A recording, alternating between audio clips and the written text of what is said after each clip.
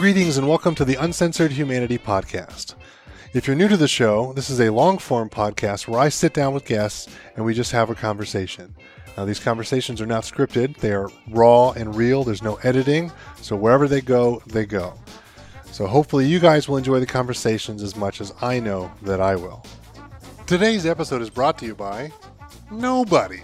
Because let's be honest, nobody likes to hear ads. We all just put up with it because we think we have to. Well, you know what? I decided let's not do that for the time being and see how we get along. So let's get into what we all came here for, the actual episode. All right, folks, today we have a special treat for you today. Not too long ago, we recorded an episode number 78, that we ended up calling Questioning Our Existence.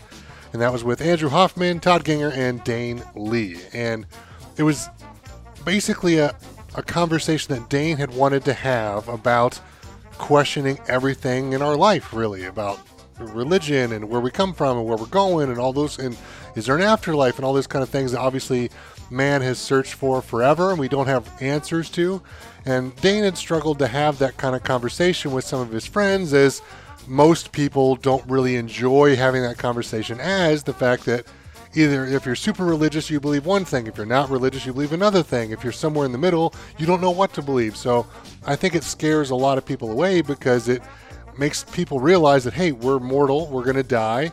We all don't know what's going to happen, and it's a scary topic, right? So I told him, hold my beer. I know some people who would really enjoy to have that conversation. So we scheduled that, we got together, and we recorded episode 78, and it was excellent. All four of us, after recording it, said, wow, that was a lot of fun. But more importantly is it went on a completely different road than we all thought it was going to go originally. When I was trying to get Todd and Andrew excited to come over and talk about that, because I knew how much fun it was going to be because I've had conversations with Dane, but they never met Dane before. So it was definitely a lot of fun. And quickly it became a very popular episode for us. And a bunch of people had said they really enjoyed it. At the end of that episode, we started talking a little bit about the energy within us and in our universe and all those kind of things. And I wanted to specifically dive into that topic. So that is what this episode is all about. And unfortunately, Andrew was unable to join us today. So you're stuck with just Todd, Dane, and myself. And we wanted to talk about the energy inside of us. Some people might call that the soul, or your life force, or spirit, or your conscience, or perhaps even a spiritual being.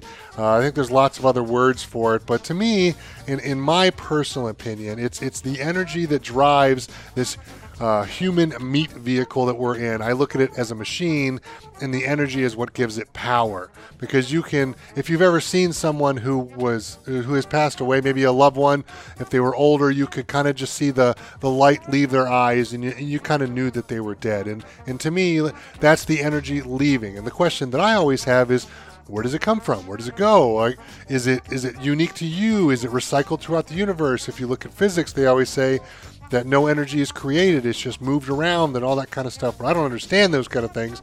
But luckily, Dane's really smart. So we wanted to obviously get together, talk about that. And I was really looking forward to this episode. It was definitely a lot of fun. And hopefully you guys will enjoy it. But without any further ado, please sit back, strap in, and enjoy our conversation. Greetings and welcome back to another episode of the Uncensored Humanity Podcast. I'm your host, Matt Hess, and today we have back with us some of my favorite peoples, Mr. Todd Ginger. Oh, hello. And Mr. Dane Lee. How you doing? And unfortunately, Andrew was going to join us, but, well, he slept in and thought we were recording at a different time, so he didn't make it. So, sucks to be him. Well, we'll have to go on without him.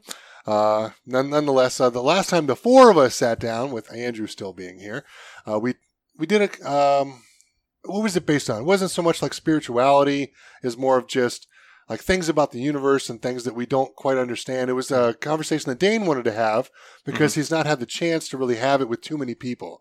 And we called it, I think I ended up naming it Contemplating Our Existence. And it was one of the best received podcasts that we've put out, and it was very interesting, which is fun because I know Andrew was not excited to be here because I'm usually the one going against religion, and he's one defending religion. So he's always like, right. God, I really don't want to do that again. I'm like, no.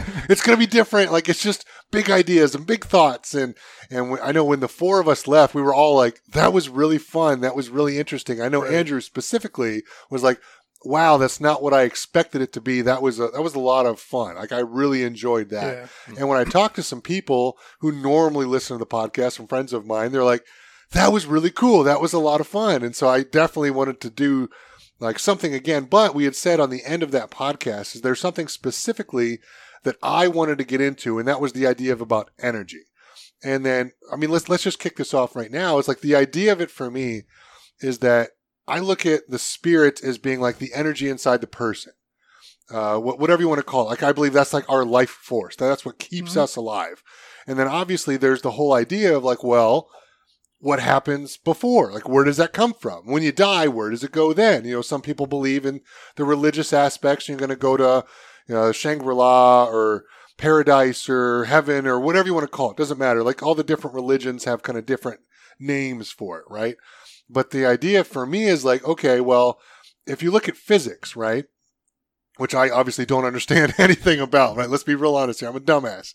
But it's like there really is no creation of energy. It's just like moving it around. It's always kind of there, right? Mm-hmm. So I look at it like, okay, well, if we can say that the spirit is inside of a person, so when you're born, obviously your spirit jumps into your consciousness or your body and runs it and or does all that kind of stuff. But then where does it come from ahead of time? Then obviously when you die, you can see the light leave someone. You can literally see that if anybody's seen a dead body.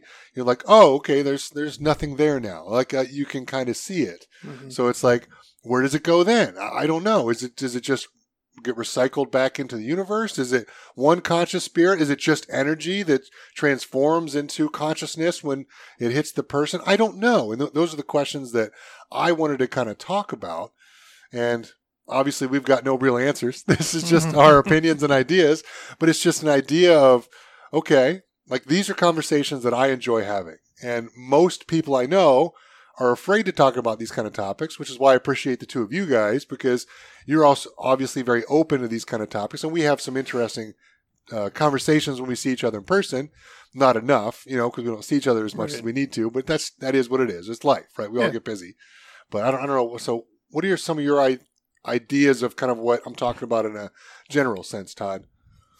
Well, just first, I remember the last conversation we had, and I remember, Dane, you were a little apprehensive about coming, and Matt's like, no, it'll be fine, which is good. And I think it was a good conversation, and, and I understand your apprehension because so few people in the world can talk about these kind of things without getting, offended or, uncomfortable. I think it's fair to say that it whatever scares most people, and Sure. it makes them feel uncomfortable, so they don't want to have the conversation. Well, a lot of times what happens is you may not, like, I've known people that are very religious, quote unquote, but then when you question things, they don't know why they're religious, like they were born with it or whatever, and don't question. But I think that's pretty common, especially in religion. This is how I was brought up. This is what I believe. Right. But I don't understand why I believe that. I've never looked into it. It's just, this is what we've always done, so this is what I'll do. Yeah, exactly. Mm-hmm. So anyway, I just wanted to throw that out.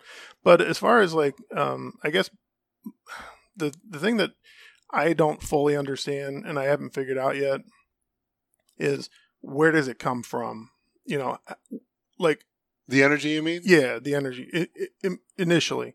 So like I'm, as I've said before, I believe in reincarnation, and the reason why I believe in reincarnation is just what you said. The energy just changes state. So our energy came from something before we came onto this planet and in this vessel. And it's going to transform into something else after we're done with this body. Where it came from, like originally, God knows how long ago, that I don't know. But obviously nobody knows. Yeah, of course. So these are just theories and ideas and questions that I like to ask because it's fun to think about. Yeah, of course it is. And I don't know. I feel like that. The thing that's interesting for me is like I know, like I've met a lot of people that, I can sense that like they're either old souls or young souls, and what is that? I guess the origin of that soul, where did it come from? That's the one thing that I've never really wrapped around my head. But I can sense a difference in a person, whether they've been on and off this planet multiple times, for me. And like I feel like I'm an old soul, and I've had many flashbacks in my life and many deja vu moments where I'm like, oh, okay, all right, that makes sense.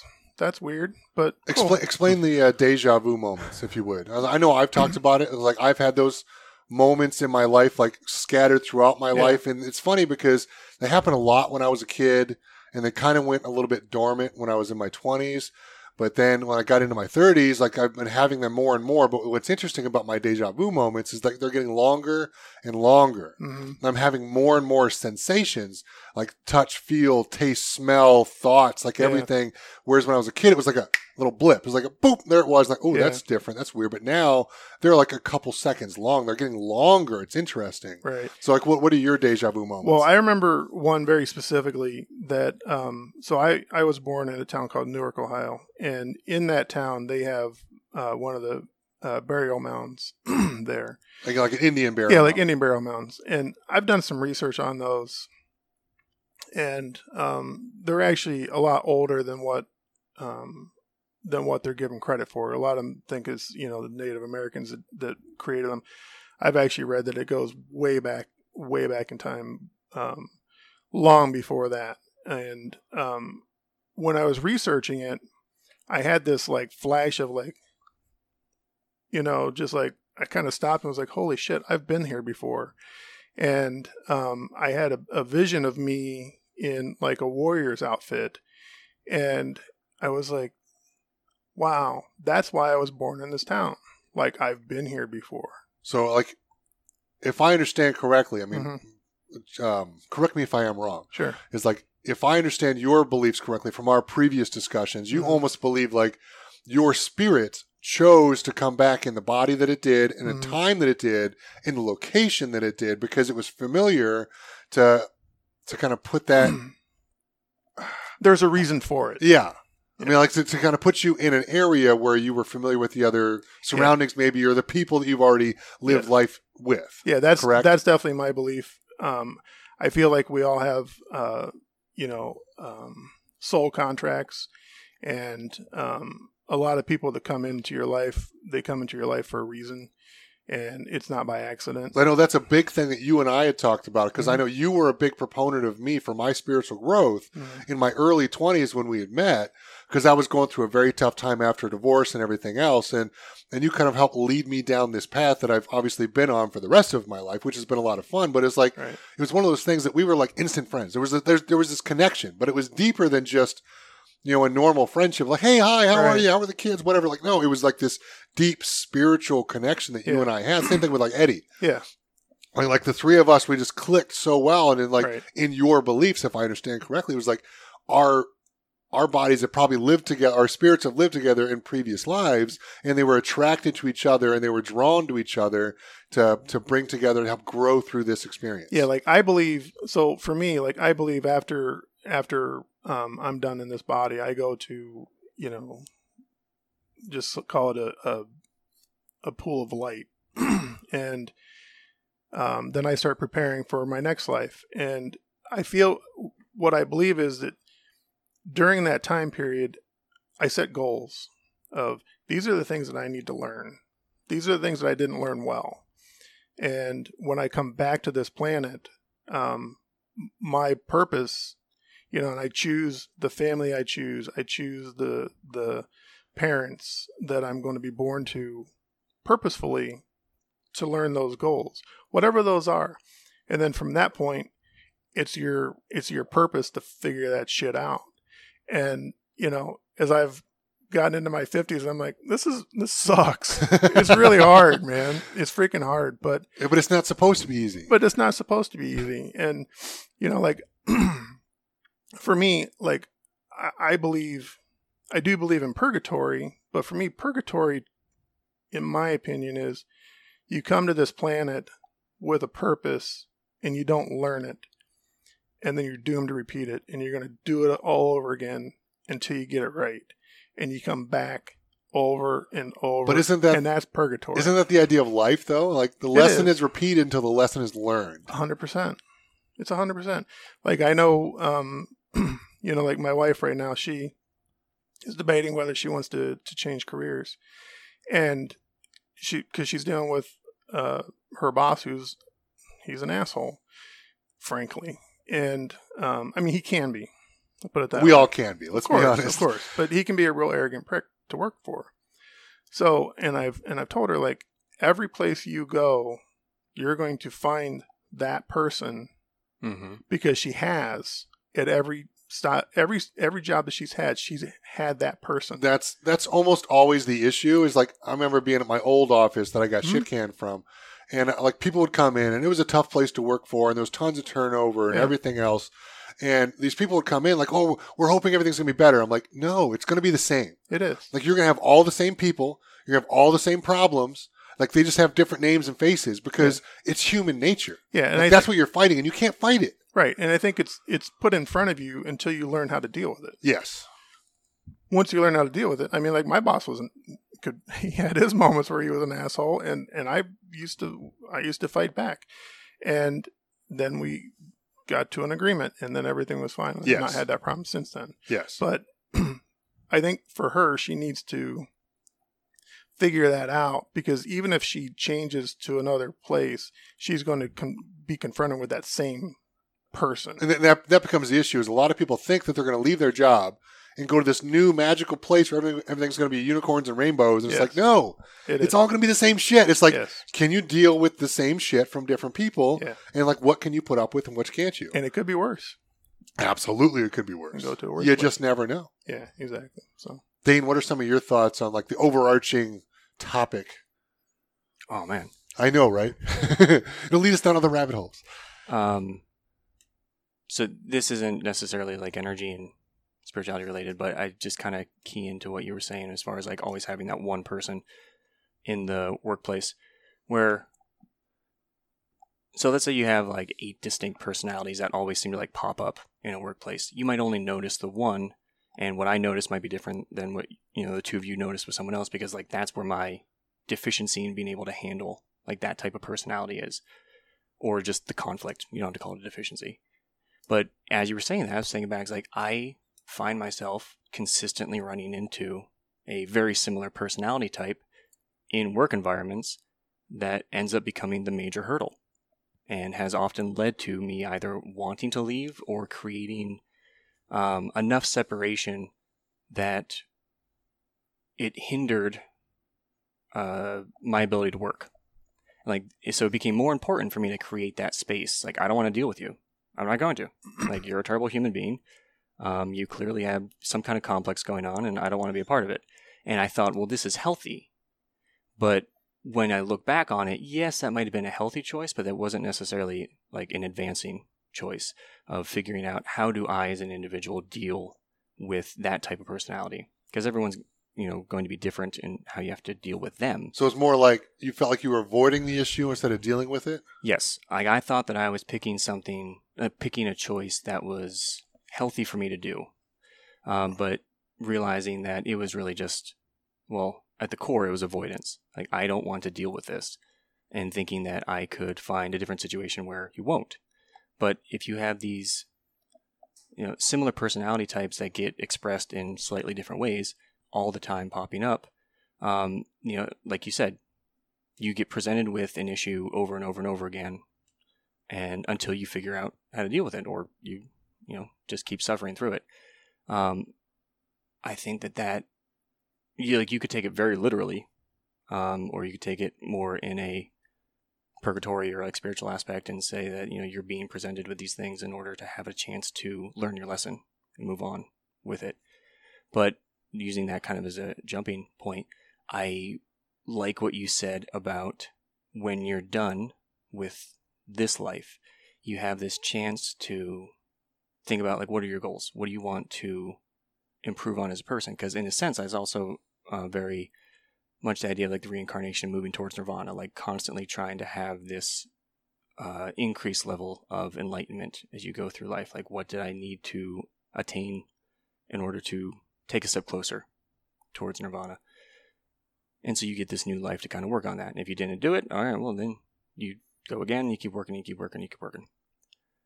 Which also feeds into the idea of like the old soul, new soul.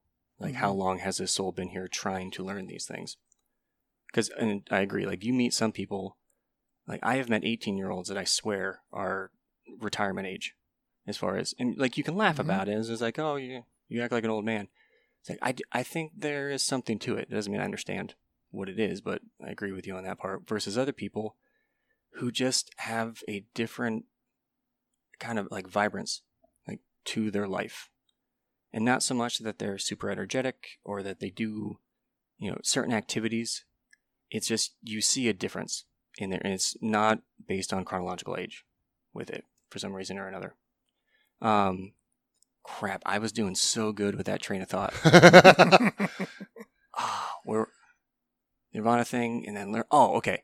So I don't know if I ended up talking about it last time, but there was this conversation that I had with my mom at one point where I had the idea that if physics presents us with this opportunity to think about like parallel dimensions of all like infinite number of existences that happen at any point in time, like right the old beside multiverse theory, right? So if that were true, and if we think that we're confined to the universe that we're in just because this is the extent of what we're able to perceive as humans, then the energy that's in us, is it also contained to that? And I don't think that it is. So if it were able to exist or move between existences, like once it's done with the human being form, does that mean that there are these other dimensions which become the next steps, where it's like, okay, you had your time as a human being here, now we're going to present you as you transition into existence in this life in a different dimension, and then in this life in a different dimension, and that each of those could be, instead of it being the concept of enlightenment, but the concept of greater understanding of the different dimensions as they move up and how things end up relating to one another. Yeah, I agree with that. I think there is something to that. I don't understand it, but I definitely agree with what you're saying. The way that you phrased it, where you said, like, this is your chance to look back and set goals. Mm-hmm. Where when I thought about it, I felt that, at least initially, we were powerless in that. That, like, something else was just like, nope, didn't get it. Here you go. Try again. But I think that depends on, the thing that keeps jumping in my head is like, well, that depends on what is consciousness. Like, does the soul, your spirit, your energy, whatever you want to call it, I don't care. It's just a name. It's just a word. Mm-hmm. Like, whatever that is that your consciousness? Is it your brain? Is it your thoughts? Because, like, I mean, I've talked about this before. I believe that the spirit, the soul, whatever, it just runs the machine that is our body in this current state, in this realm of existence right now. Like, it is just the meat vehicle. It's a machine that the energy inside of us is actually running. But then that begs the question of, like, then what makes our thoughts? What makes our brain? Is the brain just a storage for our consciousness? Do we actually have that past, like the machine not working anymore? Because if the machine's not there, now there's just energy. Is it raw energy? Can it think? Can it smell? Can it move? Can it do anything? I don't know. Like, it's an interesting thing to think about. But I never thought of it as being like a chance for you to the energy to leave your body and then still be able to think after that. I never thought of it that way, because in my mind it's like, oh, you got the brain and it's running the engine, but then what determines your thoughts? It's a good question. It goes back to there's some argument you can have with that. I took a class in college, and one of the discussion points we had was, what affects your personality? Is it nature? Is it nurture? Are you born with it, or is it created because of the environment that you're in? And in looking at it in time, and I have a set of twins, and I can actually watch a real life experiment in my life. It's a little bit of both.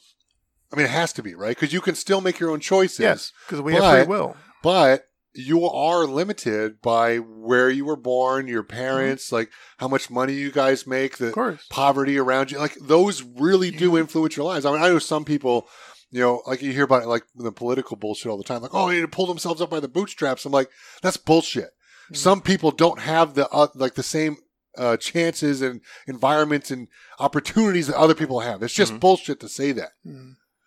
Yeah, I would agree. I would agree to a point with that, but I also think that, like I remember watching a gentleman from inner city Akron, and he was born and raised in poverty, and he worked his ass off and joined the military, and now he's extremely successful. Yeah, and there's nothing wrong with that. But, so you can't. But I that. think that's a choice. I don't think that's just the fact that he lucked into it and fell into it. It's like totally no, agree. it's a hard work. It's a lot of dedication, Yes. and it's a choice. And you can choose to not do that. Who is it? I think it was Ben Carson. Mm-hmm. Right? It was like came from a mother couldn't read, single mom. Yeah, but it was him and his brother, right? Oh, he had multiple. There was a lot of family members. Okay. 'Cause I thought it was the two of them, and I thought like his brother was like a criminal and in jail. Yeah. It's like, well, how could I not be because of the environment that I came from? Like then his Right. brother was like a doctor and a politician. Like it was, oh, how can I not be with what I came from? And I wanted to get out of that and choose to do different. So it's like, is that nature or nurture? Like as you said, like it's definitely both. Yeah, exactly. But like I read a book once a long time ago where it talked about. Can't remember now. It was a long time ago I read it, but there was a person talking about. I think they had a near-death experience, and it was either that or. Anyway, I don't remember now. But they were talking about what they saw on the other side, quote unquote, the other side, and it really resonated with me. And you know, when you are done with this body. I mean, this is my belief. When you're done with this body, you have this moment, and you're welcomed into the light on the other side, and then they kind of do a review of your life, but from other people's perspectives, like things that you did wrong and things. Maybe how you hurt someone, or somebody, how you treated others. Yes, and you can feel it from their perspective, but in a loving way, like, hey. Might have thought about this. We need to work on this. Yes. This might be a problem. And that to me it made a lot of sense. And that's like what some people call the judgment. Right? Yes, exactly. Judgment Day. Yeah. You know, but I don't think it's in a damning way. I think it's really in a loving way. It's meant to be in a loving growth way. Yeah. Hey, we need to work on these and get better. And then once you go through that, then you're like, oh, okay, these are things I need to work on. And then I think you start choosing your next life based on that.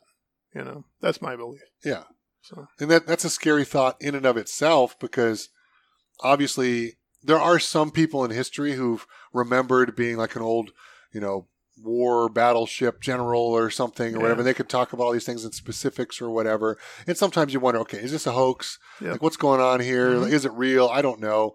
But for most people, I would say that they don't remember anything from a previous life. Mm-hmm. Most people aren't open like you are to the Agreed. idea of it and allowing those things to even come in their brains, which obviously I personally believe if you're not open to it in the first place, mm-hmm. it's not going to happen for you. Right? Right. Let's just be honest here. Right. Like if you're not open to the idea, like it's not going to be there for you. It sucks to be you. So there's a real possibility that I'm just fucking crazy, and none of it means anything. It's certainly a possibility, but how is that any different than any of the different religions and what Sure. they believe in, and the craziness when you start to look into some of that stuff? Mm-hmm. It's like, you believe what? Yeah. Like there's no logic to that. There's no ideas behind that. So course. how is it any different than any of that? I don't understand. Yeah. Nonetheless, I would agree. but it's like, to me personally, it's like if you're not open to the idea of it, at least, Mm-hmm. and you just shut your mind down to it, like how could it affect your life?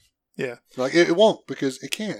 It physically can't. Yeah, there's a new series on Netflix that my wife and I just watched a couple weekends ago. It was called Life After Death, and this the kid, I can't remember his name now. He's a medium, and What's a medium?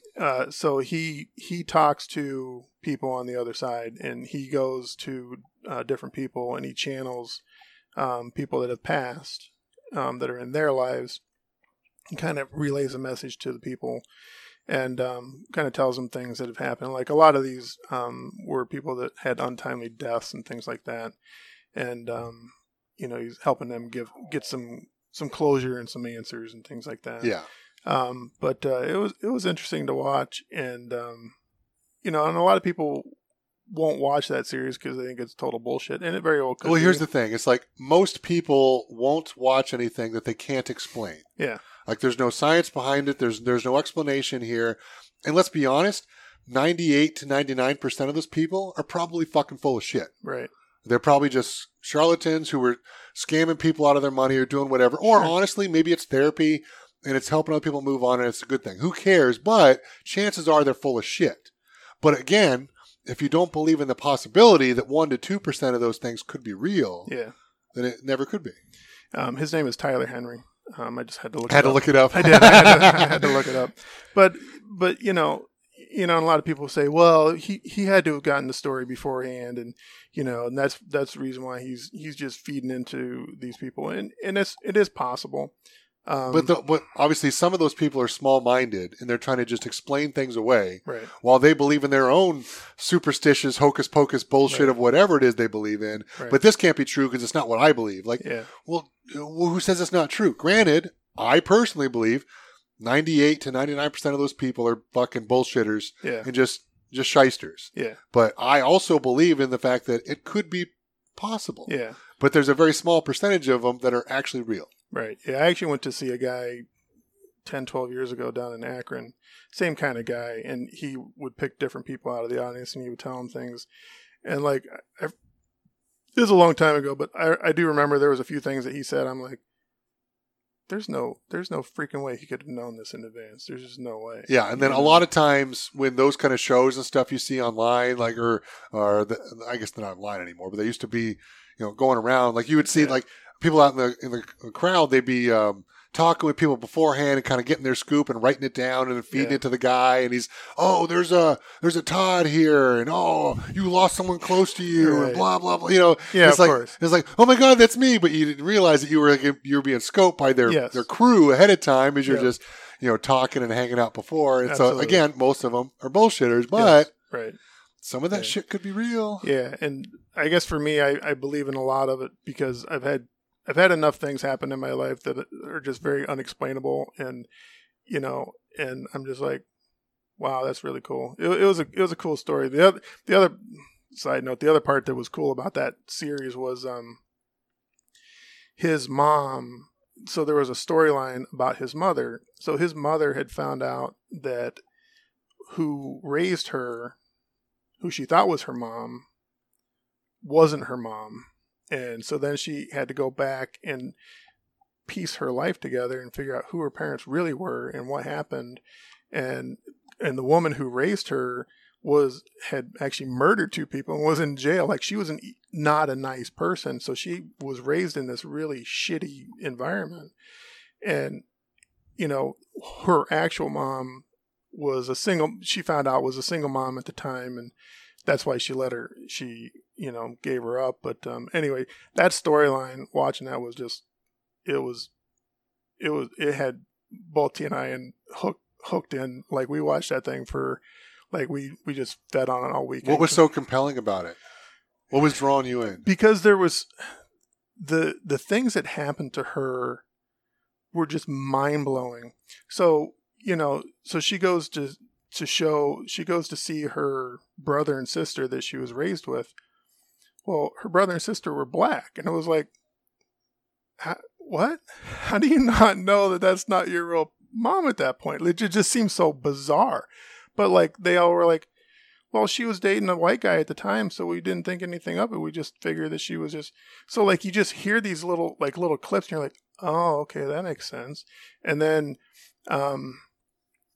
she found her biological family, and just, I don't know, it was just fascinating. It was just fascinating to watch because, here's this woman who doesn't know anything about her life.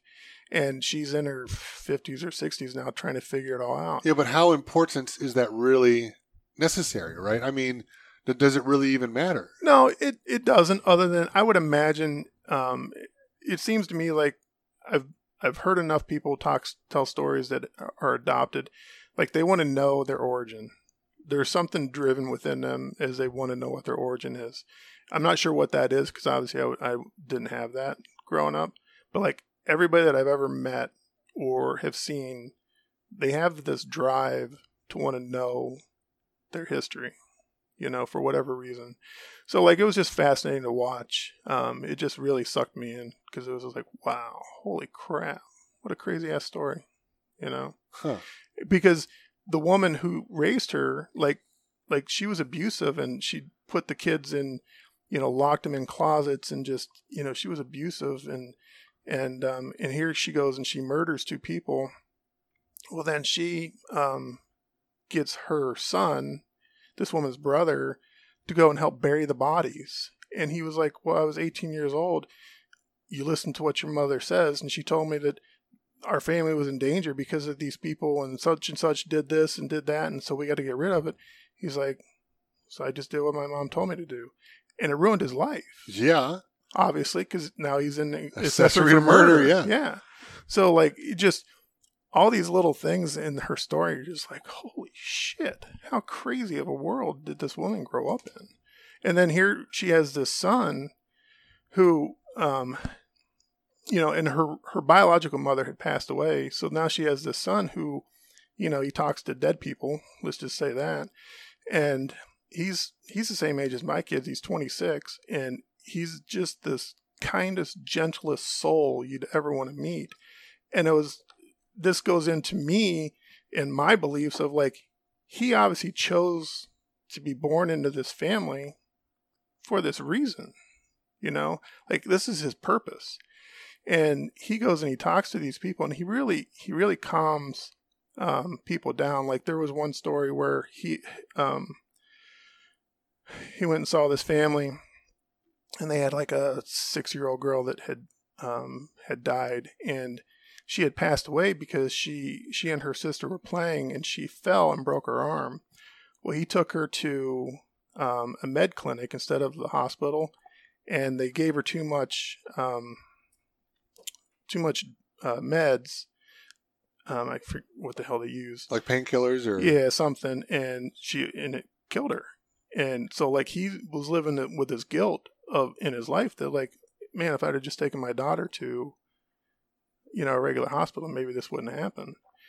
But well, that's the problem though, is you play the what if game. You never know. You do, of course, you do. Like whatever happened. You can't change it now. Right. It's in the past. But like, we as humans, like we think that, like, oh, if I'd have done this or I'd have done that, like I could have changed it. Yeah. Like you can't change it now. It's done. Right. It's over. So he is channeling this girl, and he doesn't know the story until he's talking to this girl, and basically, he's telling pieces and parts, and these people are like, wait, what? How do you know that? And basically, it turns out, I mean, the little girl was like, look, it was fine. There was no, whatever guilt you're feeling, you need to release it and that kind of stuff. So whether it's really true or not, at the end of the day, he gave these people closure and relief and lifted that guilt that they had been living with for all these years. So, he just, I don't know, it was an interesting show. It was an interesting show for me. So, anyway.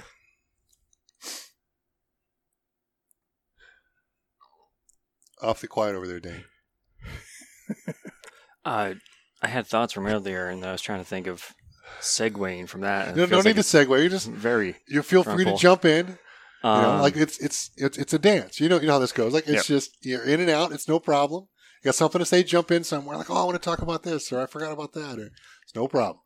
I don't know. I think that I agree with you that many of them are either lying or don't realize that they're false. Well, like mediums and stuff like that, or so they psychics or whatever. They could truly believe that they really can do what they do.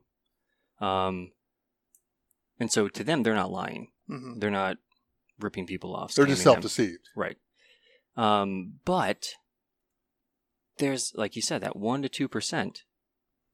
Because when you look at the just abnormality of human beings on things that they can do, like they have it show up like on, Discovery Channel, or like the whole Ripley's Believe It or Not concept, is that you'll have this 1 out of 100 million person who can do this one thing. But the only reason they know they can do that one thing is because they put themselves in a situation where they got to experience it and then realize, like, oh, I have a capacity for this. I'm going to test it out and go with it.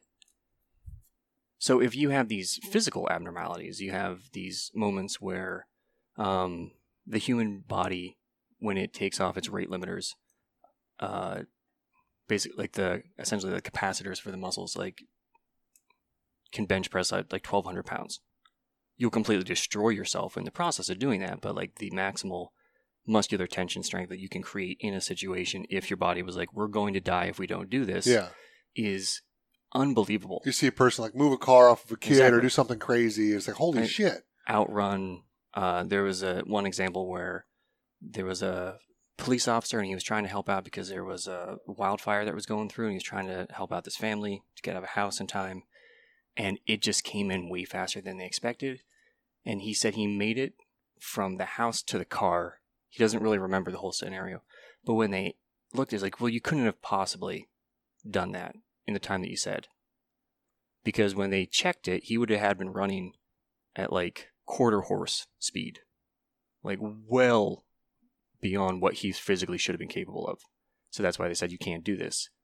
And all kinds of other examples, whether it's about, you take someone like Hawking, or like Stephen Hawking, who is just this unbelievable genius. He's this abnormality of cognitive performance that... Supposedly. I mean... Some people said it was his translator, and they were just like using Stephen so that he wouldn't get all the limelight. There are people who say that. I'm just saying. Well, then there's an incredible cognitive translator. But it makes sense to me to think that there would also be abnormalities in people's perception on like what is it that they're able to receive, whether that's energy that comes in the form of talking to someone who has passed away, or it's knowing things about someone who is living in front of them or not in front of them that they quote unquote shouldn't know. Because I think that we always end up trying to, like you said, if we don't understand it, we say it's not real. Yeah, you try to explain it away. Right. So if we can't explain it, we say that, maybe you're deceiving yourself, you're trying to deceive me because it can't exist, as opposed to being open-minded to the idea. But, where is it going? I did it again. I went with the momentum instead of the thought. If you allow for the fact that people might be able to do it, but even they can only put it in the context of what they would be able to understand, then they might be saying something that's true, but in the big picture of things is limited to their own perspective. So as an example, when people would look at, say, an explosion or like lightning, let's say they look at lightning and be like, that's the gods being angry, because they don't have science to explain it. It's like, this is their explanation. Well, they can still see the destruction that happens because of it. Like, that isn't refutable. Yeah. But the explanation for it is still wrong. And I feel like that often happens with, I shouldn't say often, but I think that happens in these, 1 in 100 million scenarios where the medium only has their ability to, give an explanation for what they do, within what they know. Yeah, but obviously with people like that who are real and not just charlatans, is like, I would imagine it would come in waves. Little glimpses, little this, little that, and they kind of have to make up the rest because it's not like they're just seeing into the future or having like a full conversation with people. They might get ideas or thoughts or feelings or what have you. It's not like watching a fucking television. Right. It's different. So if you say, like, let's say that it's energy from a different level of existence that they're able to somehow tap into, or it's communicating with them in waves, right? They're not going to know that. They don't suddenly have a better understanding of physics because they can communicate with it. Yeah. They've got feelings that they can't explain. But at the same time, what I think is really interesting, and kind of comes back to the conversation that we had last time we were here, is that what you perceive is going to be different from one person to another. So let's say that all three of us right now are suddenly granted with extrasensory perceptions. I was going to say a full head of hair. Like Todd and I are excited. I'm down for that. So if all three of us have that, and we'll say that the explanation for it is that it is this information or energy from a different level of existence that's coming in. Well, Todd could experience that as voices. you could experience that as visions. Yeah, for me, it's been visions most of my life. And I could experience that as feelings, Mhm. right? They do 3 different things there. Okay, let's go with that. So you could look at that and be like, oh, they're all doing different things. I was like, no, it's the limitation of their body trying to make sense of something that it doesn't really understand, but yet is still experiencing. And because we're limited in that way, that means that we have that extra barrier to understanding ourselves when someone says it to us. I don't really have a point that I'm trying to... Well, it doesn't matter. like, It's the discussion, the ideas. That's kind of what comes to mind with it is, like, I agree with you. I think that there are these abnormalities that do exist, and if they have the opportunity to find out that they exist, because there could be people who are mediums and never know. Right. The I scenario think never I think pops more up. people are mediums than they give credit for, in a small sense. Not so much being able to communicate with dead people Sure, of or course. what have you, but just think of it like, how many times have you thought of a friend? And I mean, like, intensely thought of a friend. Maybe you haven't seen in a couple of years, or maybe you haven't talked to in a few months, Mhm. you know, and then you're like, I need to reach out to them. I should ask what's going on, you know, and then you find out like that, boom, like they had something big going on in their life at that exact moment. Mhm. Like, and how much are your energies connected that you're picking up on some of that? I can remember specifically a couple of weeks, or probably about a month and a half ago now, where I texted a friend that I haven't seen in a couple of years, and we kind of texted back and forth here and there, but I haven't seen them and spent time with them, and I was like, I really want to see this person. Like, we need to get together soon. Like, we need to figure something out. And I texted them, and I got a response back like, I must have manifested this. I was literally just thinking about you. We need to get together. And oh my God, it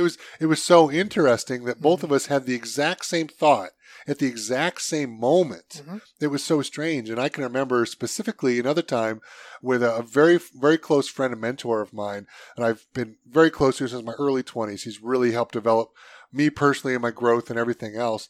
And he was thinking about me in a specific moment. It was like 2:00 in the afternoon or something happened. He's like, I think he sent me a text later or called me later that evening. Like, hey man, I was thinking about you this afternoon about this time. You know, I hope everything was going okay or whatever. And like, I was going through, I think, like a job interview or something at that moment. And it was like, we didn't exactly talk about that, but he was thinking about me when I was going through like a big moment for me at that time. It was really interesting. I was like, huh. And most people would just, you know, dismiss it and push it off or do whatever. I was like, that to me is really interesting. Like, what to us was connected, Yeah. that he was thinking about me at that exact moment. It's not that he doesn't just think about me at times, because we're really close. Like, that always happens with friends. Like, oh, I haven't talked to them, I should reach out to him. Like, no, like, at a very specific moment, he was thinking of me, and I was going through like a big thing for me at that time. Yeah. Like, that's different. Like, I can't explain it. It's interesting to me. I don't know, like, about how much of that is we're connected, but most people would just brush it off. Like, oh, that's no big deal. Like, no, that is a big deal. Yeah, I think even on a simple scale, people don't really put much to this. But like, you're walking down the street and there's a person coming the other direction, and you just get this sense The gut feeling. something doesn't feel right. Mhm. It's the same thing. There's an energy there between the two of you. You're picking up on. Some people will ignore it, but other people will listen to it and like, I think it was a good idea to listen to that. But I think there's a lot of science behind that as well, because, I mean, our ancestors grew up not in homes, not with supermarkets around. Yeah. You were out in the woods hunting, gathering, fishing, you know, Absolutely. raising crops, doing whatever to survive. Mhm. And it's like, if there was a rustle in the bush, you've got to decide, is that a predator? Is that something that's going to kill me? Yep. Or is that something that's okay and it's no big deal? So I think that there's a lot of that that's already kind of built into our subconscious Mhm. that we're not actually aware of, that is just, you know, part of our, you know, evolution. Yeah, I would agree with that. I mean, again, there's been a lot of studies behind a lot of that kind of stuff. And I always tell my daughter, you know, trust your gut. Yep. Trust your gut. Always. You've always got that feeling. If things are good, run with them. If things aren't, walk away.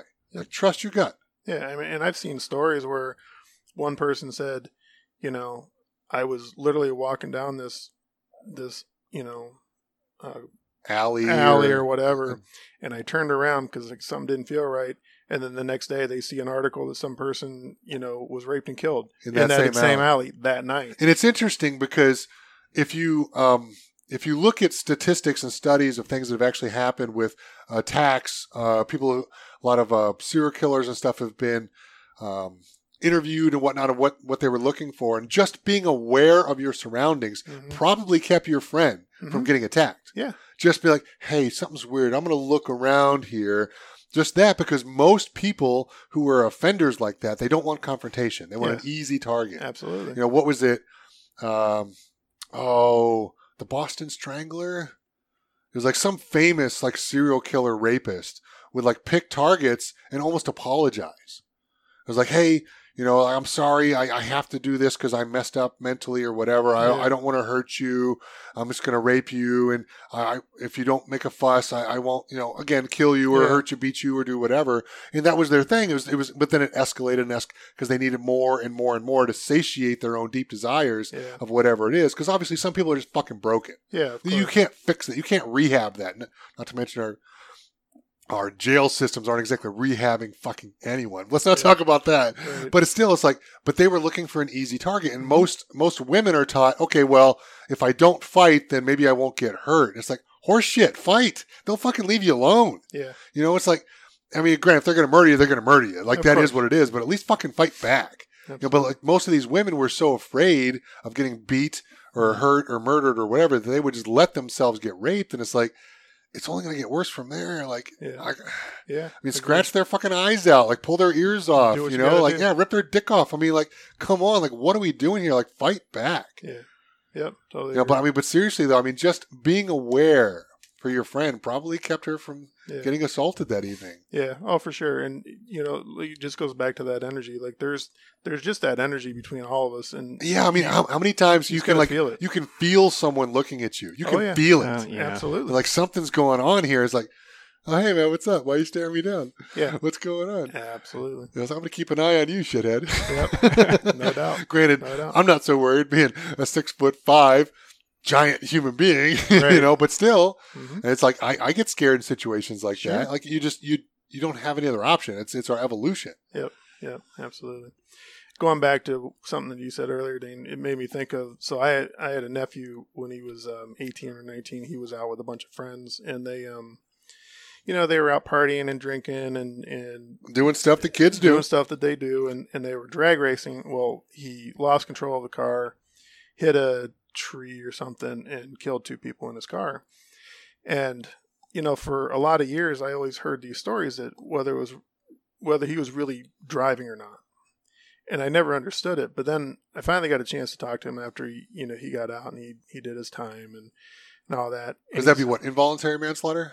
Yeah, I think that's what he went up for. And he was in and out of the jail system for a lot of years after that because of it. That's the problem. Is like, again, it's not rehabbing these people. No, agreed. They're just putting them in there to make money for these institutions. Yeah. And then obviously these people are learning how to be better criminals. They come out and they do criminal things because they can't get real jobs because nobody will hire them. Well, and also when you're on probation like that, like you can't screw up. And like if you're dating somebody, and this is what happened to him one time, he was dating this girl and she got mad at him, called the cops. Well, guess what? You don't get the benefit of the doubt. Yeah, you're going to jail. You're going back to jail. Period.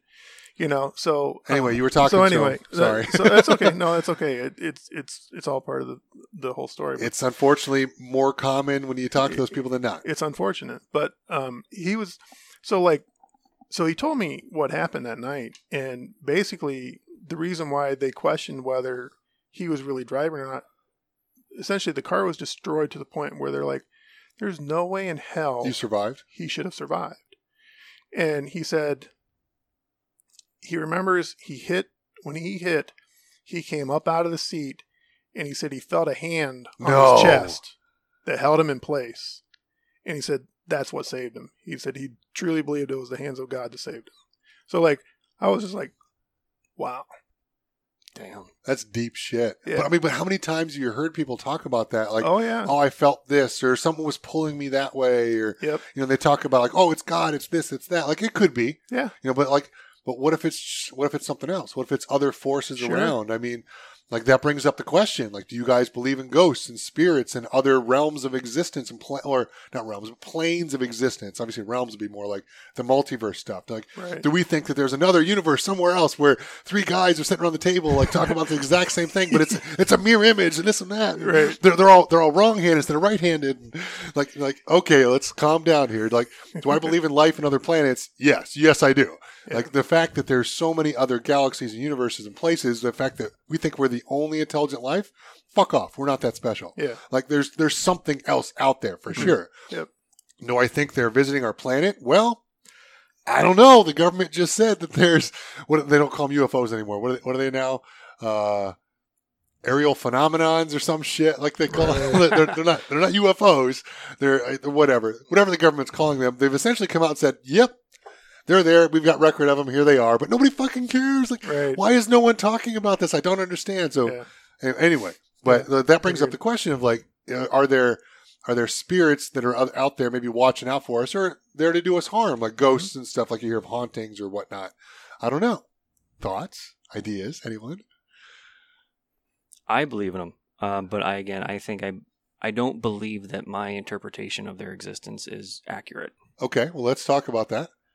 Again, so if I think that I see something that is a ghost, does it only appear to me as a ghost because, that's what I've been taught, or because that's the best my brain can do? That's like the limit of your perception. Perception. I was going to say imagination. That's not right. I hope not. But do I think that what I'm seeing is something that is real and does truly exist, even if it is in a parallel existence, or in a different way than I exist myself? Yes, I think that happens. But again, I think that we come up with ways to explain it and label it and give it form that is often, well, it's inaccurate inherently. It's of course. Inaccurate, but often wildly inaccurate. I think but if people trying to explain away things that they can't explain, right? Right. But do I think that they exist? Yeah. Yes. Yeah. Okay, so that brings up another question that I have, because obviously I know your answer, Tom. You can tell the people if you want to. Sure, I believe they exist. Absolutely. Yeah, there we go. we all knew this. Checkbox. So that begs the question of what we were talking about earlier, about the energy that is our spirit. So say that these are spirits, or that don't have a body, that are stuck in between this, maybe a pool of light or nirvana or Shangri-La or whatever we want to call it. Doesn't matter. They're not off of this plane of existence, things that we can't perceive and see and whatnot. So then, are these things, like, are they entities that are looking for a body? Are they stuck in their old bodies with their old consciousness? A lot of people, like, who are religious, especially like Catholics, like, oh, well, my mom, she's looking out for me and she's an angel, or my uncle passed away and he's looking out for me and all this kind of stuff. And it's like, shouldn't they be moving on to something better? Like, Dan Carlin talks about this in a joking way. It's like, or George Carlin, excuse me, not Dan Carlin. And he talks about this, like, would they not have something else better to do than, like, fucking watch after you? Like, don't they get to go live there, Nirvana and Shangri-La? They got to stick around here, watch you fuck everything up. Like, what are we doing here? Yeah. So that brings up the question of, like, okay, so maybe they're just lost souls. Mm-hmm. Maybe they just haven't made it to where they need to go to yet, or I don't know. But then that for me, that brings up the question of, like, okay, well then, is that new or old energy? Does that mean that, like, when I die, like, my spirit could get stuck here in this realm and not go on to the pool of light or nirvana or whatever, and that I could be just circling around the people that I would try to love and look after until I went fucking crazy, like you hear of people talk about, like, that's what makes crazy ghosts and stuff, because they've lost their mind because they were stuck and couldn't move on and blah, blah, blah, blah, right? But again, that to me, it's like, is that new or is that old? It's like, okay, if I'm just stuck being me, then what happens to, like, the new person? Like, where does that energy come from? You know what I mean? Is that making sense? Mm-hmm. I'm not making sense to myself. So no, I understood. Okay, I understood what you're saying. I don't know if I know the answer to it, because none of us know the answer. Yeah, of course. But what? Really? Yeah. Shit. Anybody who says they know, what are we here for then? Anybody who says they know the answer is fucking full of shit. Yeah. But it is actually a good question, because I think about that at times too, because, like, I know that, like, the spirits of a lot of my ancestors are still with me, and I've talked to them and that kind of stuff. but I also believe that they've moved on. So there must be some sort of a, I don't know how that, I don't know enough about how that works. I don't know how that works, but it definitely is there. But I do think that there are some souls, they get stuck and they don't know how to move on. And, you know, a long time ago when I was a young teen, I was taking classes from, with my family and a woman who was a psychic. And she used to talk about that sometimes they're just, you know, spirits that they get stuck and they passed untimely and they're kind of confused, like, what the hell just happened? Why? Where am I? They don't know what to do. And They don't know how to move on and move forward. So a lot of times, you know, she used to talk about how she would help them move on. And so I think there's some of that. But like, you know, like my mom, for example, when she passed away, you know, it was a couple years, year and a half, maybe 6 months. I don't remember. There was a time period after she had passed. I was in a pretty dark place, and she had actually come back and talked to me, and we talked like I'm talking to you guys right here, and kind of helped me start moving out of the darkness that I was in. And I mean, it was as real as day, but like maybe there was something there that she needed to, her soul needed to come and like, hey dude, get your shit in gear, get out, get it in gear, move forward. Yeah, like it's okay. This is part of life. It hurts, it sucks. Yeah, it's okay. But you've got to move forward. Right. So, so maybe, you know, maybe she had already moved on and was preparing for the next life, but at the same time, there's some sort of parallel world that they can, that spirit can still come and talk to you. I'm not sure. But that's an interesting thought because, like, think of how many people have been on this planet throughout the, hundreds of thousands of years. They found like human civilization, like in the form that we are now. It's like how many of those souls are like being recycled and coming through, or how many are their own person, right? And they're doing their own thing, maybe in a different realm or existence, like after the death here. I don't know.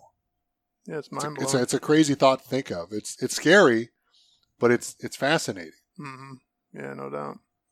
I mean, I do know for my own self, like, because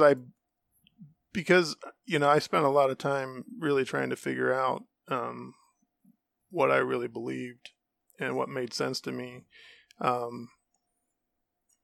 It actually has given me peace in that, like, if I were to die tomorrow, not that I want to, I'm okay with it. Like, there's so many people that fear death, and like, I just don't. You know, I just don't, like I said, not that I'm ready to go, because I think there's a lot more things I need to do on this planet before I do go.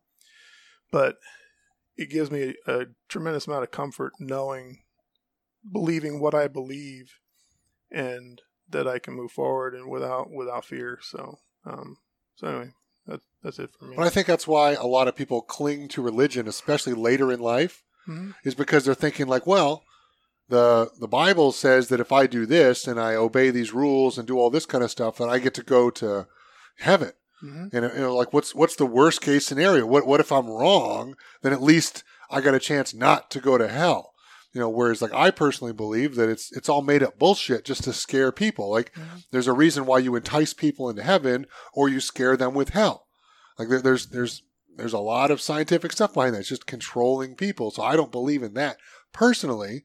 But I'm obviously not sure what the hell's next, you know, but I don't believe that I'm just going to die and it's going to be just dark and nothingness or what have you. I believe that my energy is going to have to go somewhere, whether that gets recycled back into a new person or I'm going to stay myself. I don't know, but I don't believe that it's, you know, the simple heaven and hell that religion talks about that to me was just made up by man and wasn't written in by God's hand or whatever. No, it's a freaking panel of people who sat around a table and decided what went in or out of that freaking book. Like, what are we doing here? Yeah, for sure. Yeah, for sure. All right, so here is... He's reaching for his notebook. Yeah. So what's going on here? So here's where you said before, talking about the energy aspect, physics comes in a really fun way. So whenever I end up watching and reading about things like this, it's from an attempt to have a better understanding of existence. So that as a preface of my level of nerdiness. Or nerdiness. I like nerdiness. I like that. I like that. Nerdism. Let's coin That's that. gonna work. Somebody copyright that. So, are you familiar with string theory? No. A little bit. A little bit. So the idea being that when you go down to the base of everything, we have atoms, and then atoms are made up of the nucleus and the electrons, and then within the nucleus you have your neutron and your proton, and if you take that even down one more, you go to quarks, and then the theory is that quarks are or one of the theories, is that they're made up of these things that they refer to as strings, and that depending on how the string vibrates determines what type of matter it creates. Okay. So everything is strings. Everything is a different frequency. And all of those frequencies are literally combined. So in order for that to exist, or as a theory, in order to explain like the known universe, they realized that they needed like these 10 or 11 dimensions in order to make it work. So they went out and they looked for it. So I got all excited to get to talk about this. So we exist in a 3-dimensional plane, meaning that we can go forward, backward, left, right, up, down. Right? We have depth with it. And this is actually, it'll go into a different topic too. It'll be fun, depending on how much you guys will let me talk. So, please, this is fun. So a 0 dimension would be a dot. There is no up, down, left, right, depth. A 1 dimension would simply be a line. So dimension just refers to like 2 points that you can connect and measure between the two. So 2 dimension, you can take that up and you can make a square out of it. Now we have height and width. If we go 3D, which is what we are, now you have a cube with that. If a 3-dimensional person or being were to be placed in a 2-dimensional world, like Mario, the 2-dimensional world would only perceive them to the extent of the limit of their perception. Meaning, if you were 3D and I was 2D and you came into my existence, I would perceive you as 2D. Because 3D doesn't mean anything to me. My brain wouldn't be able to comprehend that. Mm-hmm. Which would mean that if a 4-dimensional existence were to come into ours, we would perceive them to the limit of our capacity. Meaning that they wouldn't be 4-dimensional to us, they would be 3-dimensional. Doesn't mean that we'd be able to make them into what we would know. Perhaps we see them as a ghost. Perhaps we see them as a hallucination. But what's the 4th dimension? Time. Yep. So when you end up putting that one, it's a cube made up of cubes. And when they explain the idea of the 4th dimension, it's not just that you'd be able to move forward and backward in time. It's that the concept of distance and time ends up being null. So if you said, well, I need to go to the bathroom, you wouldn't have to take the time to travel upstairs to go to the bathroom. It would simply, you could turn and be in the bathroom. Because How nice would that be? If you wanted to get to work on time, commute isn't a thing. You would simply say, I'll be there, and you go there. But it wouldn't have to be, well, it takes me half an hour to get there, so I'm going to instantaneously jump to 9:30. You could be right then. But if you're late, let's say it's 9:15, you got to be there at 9:30, but it takes a half an hour, you can actually go backwards and still be there. You have absolute authority over the idea of forward and backward in time as much as we do up, down, left, right. So if a ghost or a being were to then exist in a 4-dimensional existence or even above, because we'll talk about those in a second, they could not simultaneously, but they could exist by our side and just as easily be doing their own thing. Not simultaneously, but a back and forth becomes very easy. Coming back to the joke you made with George Carlin, like, don't they have better things to do? Our perception is that they're there with us always. All the time. Time, exactly. All the time. But only in our perception of time. In their perception of time, because they're no longer limited by our 3D or 3-dimensional existence, it's just another thing to move through. Mm-hmm. When you go up another one to the 5th dimension, now there's a 5th dimension? What the fuck? It goes all the way to 11. Jesus! Yeah. So each level that you end up going up, they're able to give the parameters within which someone would be able to manipulate things. So with the fourth dimension, you're looking at the ability to like move forward and backward in time as a dimension. But within the fifth one, you would be able to then do, I can go to this time and this time. So you're in two different spots. Then we go to the sixth dimension, you have this ability to be in the same time but two different places, like as a parallel dimension. And it just keeps going up until you get to this point where you have essentially this level of omnipotence where you can understand any point in time on any plane of existence in any universe, in which they say that that would make the idea of a being in general null. You wouldn't exist as we know. You would simply be, or their interpretation of God. Yeah. But the only way to explain that and to make it real is if you come back down to the little smallest thing in existence, which are the strings and the frequencies. So that's the ghost aspect that I was talking about. But when you refer to like where does energy come from and then where does energy go, I think it's a really fun concept to think. I'll need to remember the virtual non-existence thing in a second. What if the spirit is not coming into our body when we're born and then leaving when we pass, but instead the idea that the best that we can come up with as a being when we are brought into a three-dimensional world is that we exist as this. So your spirit, your soul, your energy is actually a much higher level of existence. But once you're brought into a three-dimensional plane like we are, this is the best that we can do. We can only perceive three dimensions. We are limited to the capacity of the body. And then we think of ourselves as a body with a soul.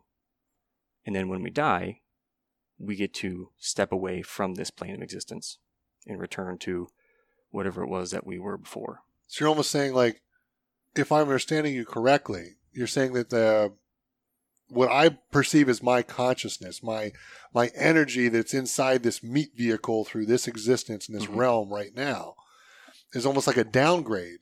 Yes. From when it's freed up from being stuck inside of this machine. I wouldn't even say you're stuck inside the machine. I say that the machine is the limit of which you can exist within a plane like this. So break that down for somebody who's not as smart as you are. Because I'm getting lost. Let's see. So, I'm trying to think of a representation to come back down. So if you were, let's just go as high as like a fourth dimensional being. In 4D, you're Superman. You can do all these things. And as soon as you step in to the 3D world, not only do you lose all of your powers, you forget about them.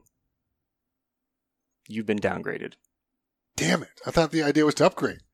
So when you then pass away, that existence is allowed to return. But doing it that way takes you from like one literal being, like not a human being, but like a super being down to like a human being. And I think that again is one of the things that is inherently incorrect about the way that we look at these kinds of things, is that we think of existence as matter, as compound form of like human beings. But you can feel, touch, taste, smell. And yet, if you think that everything is just frequencies that compound to a certain degree, and that we're perceiving those frequencies only at this level, well then existence can really be anything. And so it shouldn't be limited to the fact that, we are a body. So we don't know what it would look like if you were a four-dimensional being or a fifth or sixth or so on, right? Yeah, because we can't comprehend that. Right. But for some reason, like, we keep making these higher level existences as like a human. Like, we give it this hominoid. Is that the right word? Humanoid perception in our mind, because I think we need to. But it could just be free-floating energy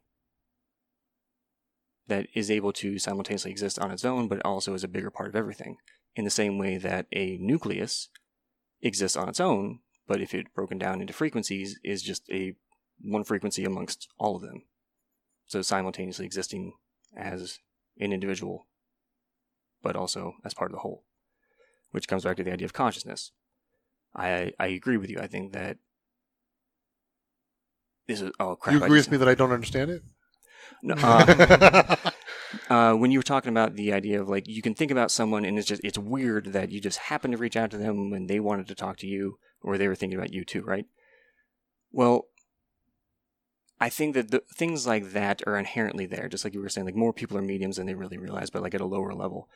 But perhaps the people that do it more often are simply practicing it more. Yeah.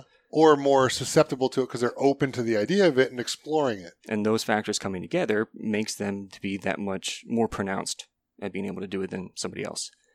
But if we allow the idea of this consciousness or this awareness and connection between people to exist as an idea, well, how does that happen? And I think that part of how it happens is coming back to when they say like everything's connected. And I love the idea with string theory that it gives this concept of the frequencies creating everything as a means of explaining literally everything is connected because everything is the same thing.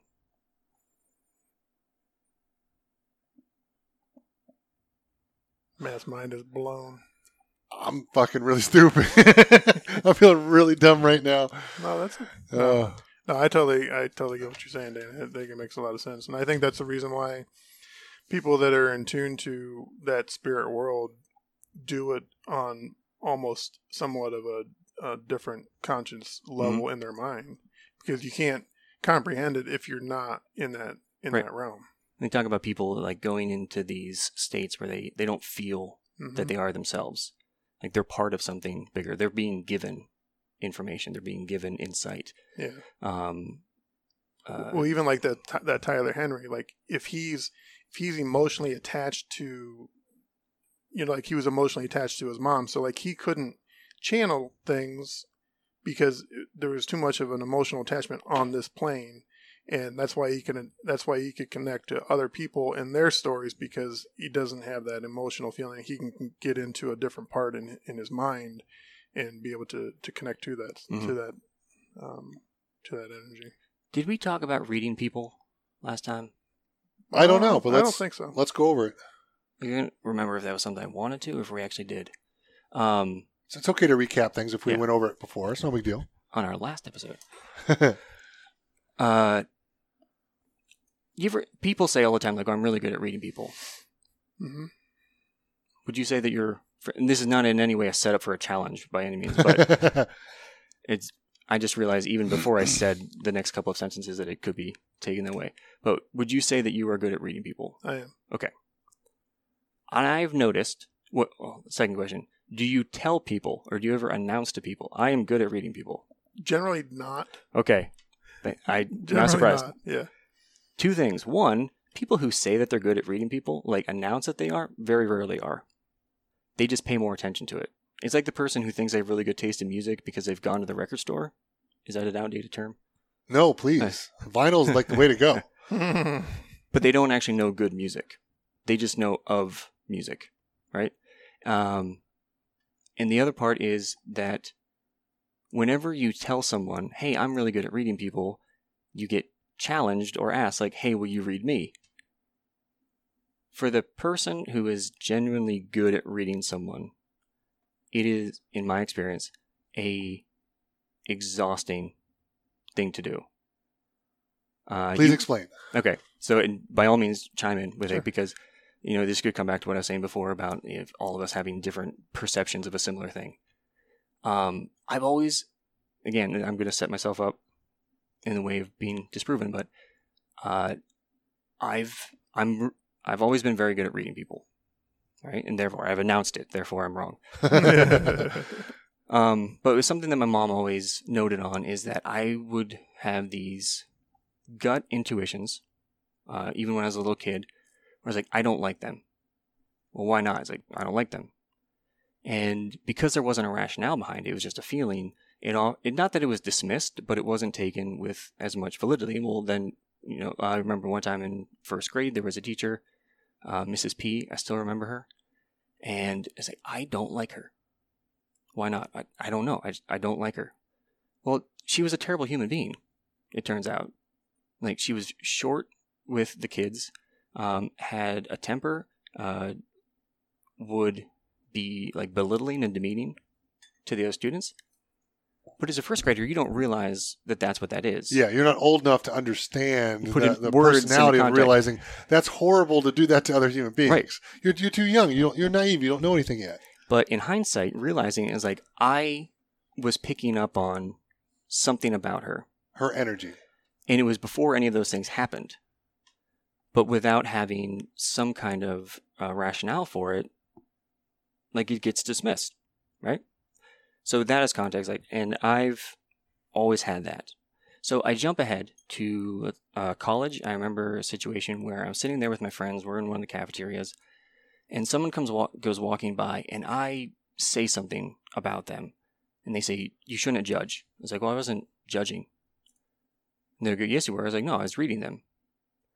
And this was one of the situations where I realized that I'm incredibly naive, because I thought everyone did this. I thought everyone was like you. Like, yeah, they just would figure these things out. So to have someone say, like, "Or you're judging," they really had no idea what I was talking about. I wasn't able to distinguish the difference between reading and judging to them. And I was like, it's not the same thing. Well, how is it different? I was like, well, I mean, judgment, you're coming up with like these assumptions of what you're looking at based on previous experience, and instead, kind of like Sherlock Holmes, where like you're looking at it and you're deducing certain things about that based on a number of factors going through it, and then piecing together kind of like a puzzle.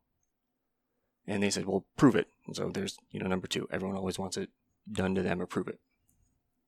So I remember my friend Katie, she and I are sitting there, and I make eye contact with her in like that really uncomfortable way. Like, not trying to be creepy or intense or anything. It's just, I think, because we've talked about it, where people don't like making eye contact. Most people, yeah. They'll look away. Yep. And I think it's something that I actually used in acting years later, that there is this moment where you end up connecting with the other person. And as soon as that happens, like once the guard is down, there's this influx of information. Oh, yeah. And it's crazy. And I love it. As terrifying as it can be when you know it's safe with the other person. So that, I started doing that with my friend Katie. And I started explaining things about her and how I think that she grew up. Not on anything I've ever been told. So she goes like running out of the room afterward. It's just me and her. I'm like, well, I just lost a friend. Because I don't know, maybe I said something that Is she the one who challenged you? Yeah. Okay. Yeah. So you were proving it to her, yes, and it freaked her out. So I get a phone call.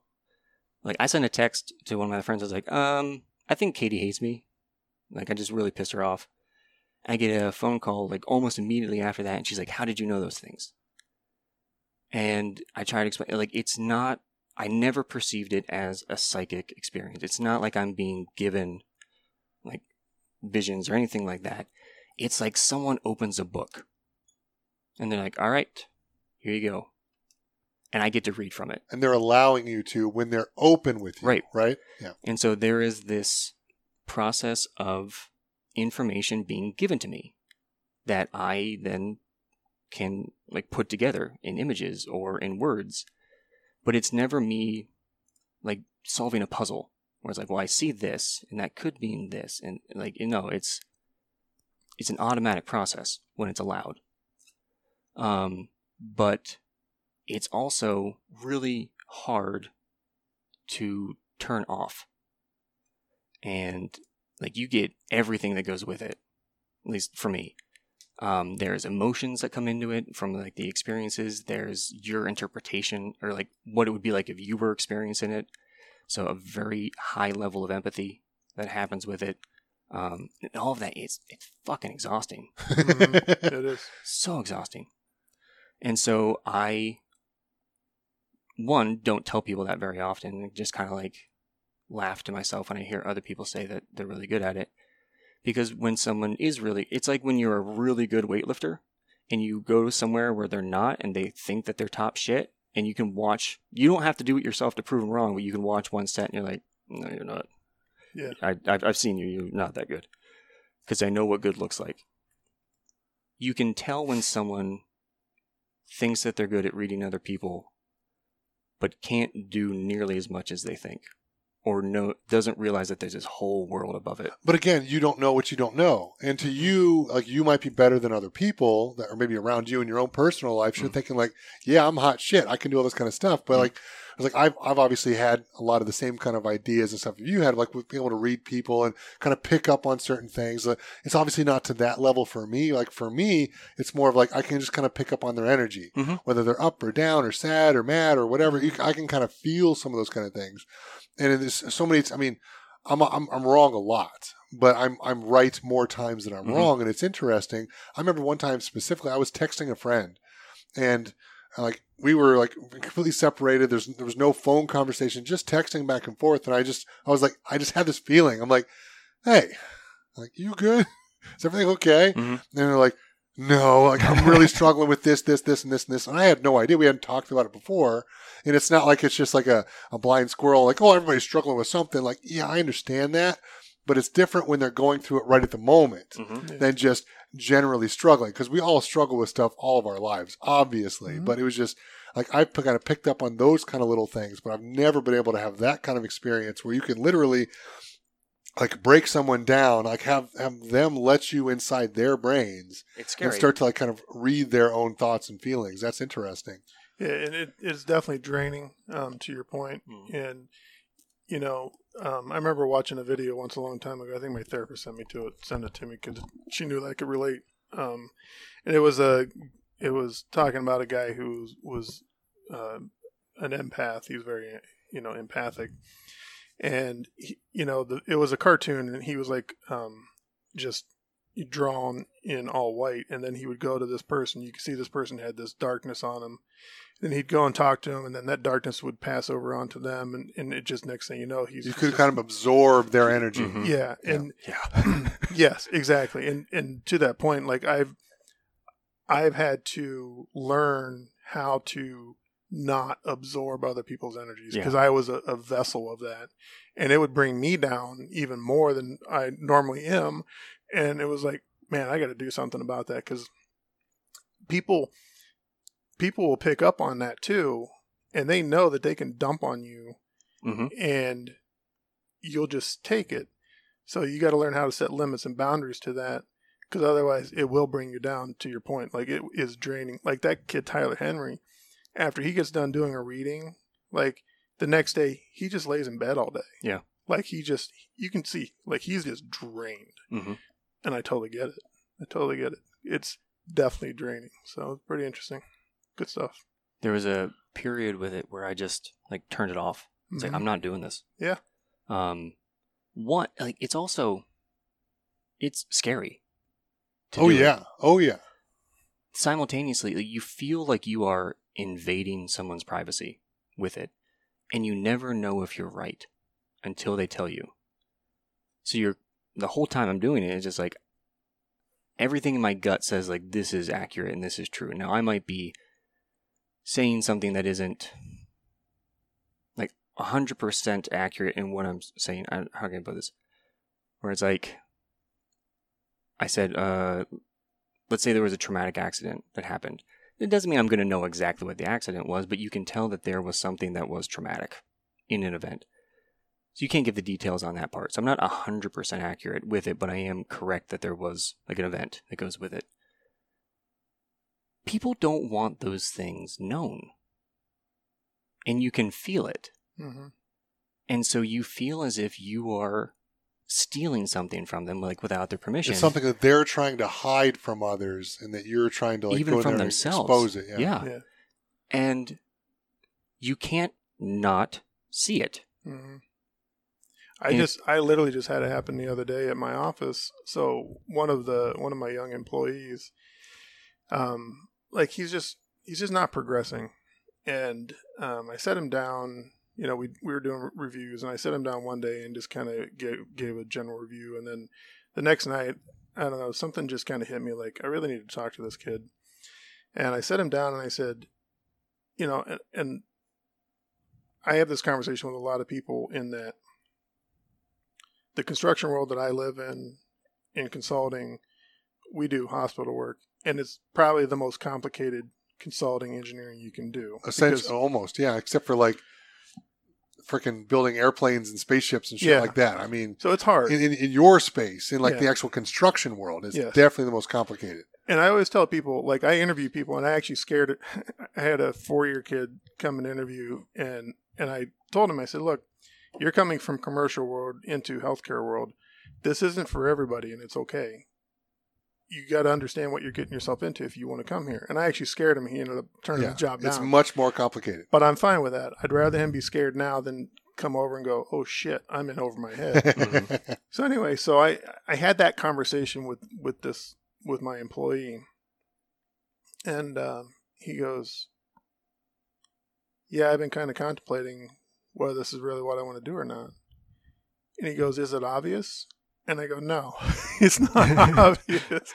It's not. I said, most people would never even think about it. But again, because you're open to the idea, different things hit you than the people that you work with. And I told him, I said, look, I'm going to tell you this as a friend, not as your boss right now. It's okay if this isn't for you. You have to make that decision for yourself. And then I said, but as your boss, you have to make that decision for yourself soon, because you're falling behind and you may not have a job. And I said, I'm not trying to say that to put fear in you, but you have to make a decision. And you have to make a decision, I'm going to commit to it or I'm not. And I said, look, this is a conversation between us. And I said, I pick up on things that most people don't. And that's why I felt like I needed to talk to you about it. And he was just like, wow, thanks.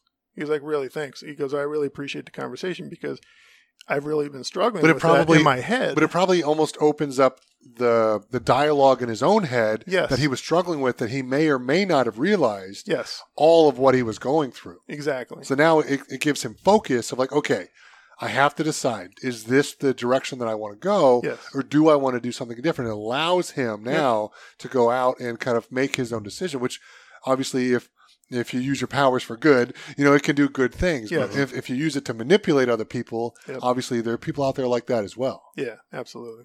Absolutely. So yeah, it's interesting that it literally just happened this week. So very interesting. It can definitely be therapeutic.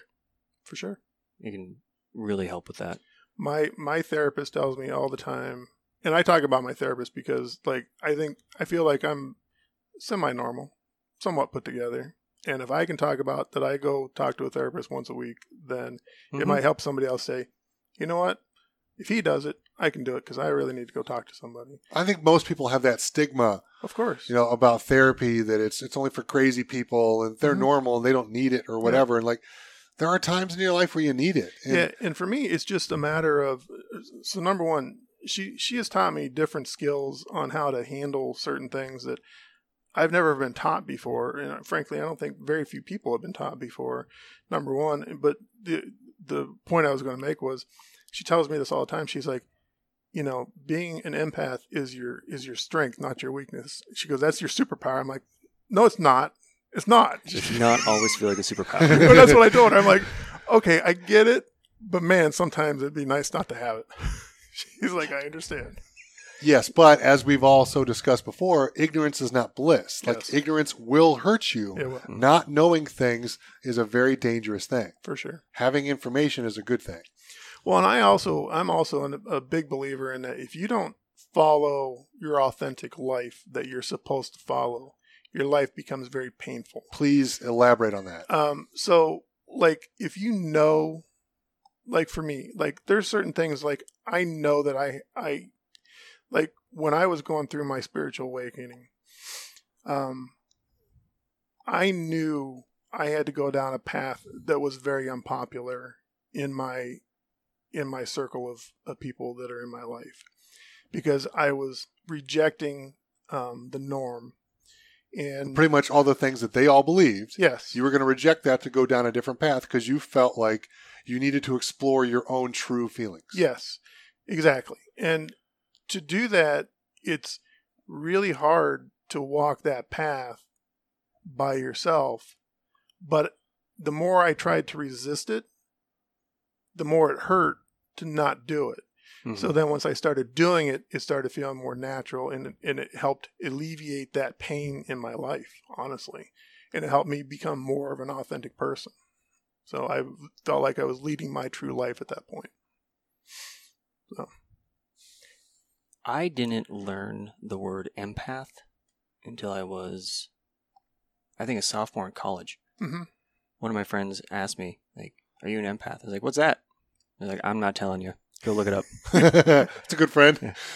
And I'm sitting there reading it, and it was one of those like light bulb moments in life. Yeah. Where you're like, "Holy shit!" There's an explanation for it. Not an explanation. There's all this information about this, and it comes in different shapes and sizes and varieties. You learn that there are people who can use it to be incredibly manipulative, and there are people who can use it to be very therapeutic. Different intensities on how much people can experience and what they can glean from it. But then also just how it manifests. Where my family, I think the psychologically acceptable term is highly sensitive person, as opposed to empath. Nobody cares what the socially acceptable thing is. Call it what it is. I don't care if it offends someone. If they're offended by that, fucking grow up.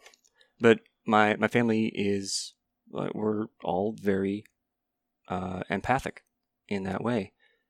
And there was a point where I stopped talking about it within my family context and like within my friends. Because you felt like you were rejected, or? No. I think that my family is very empathic. And I think that I experience it on a different level and in a different way than they do.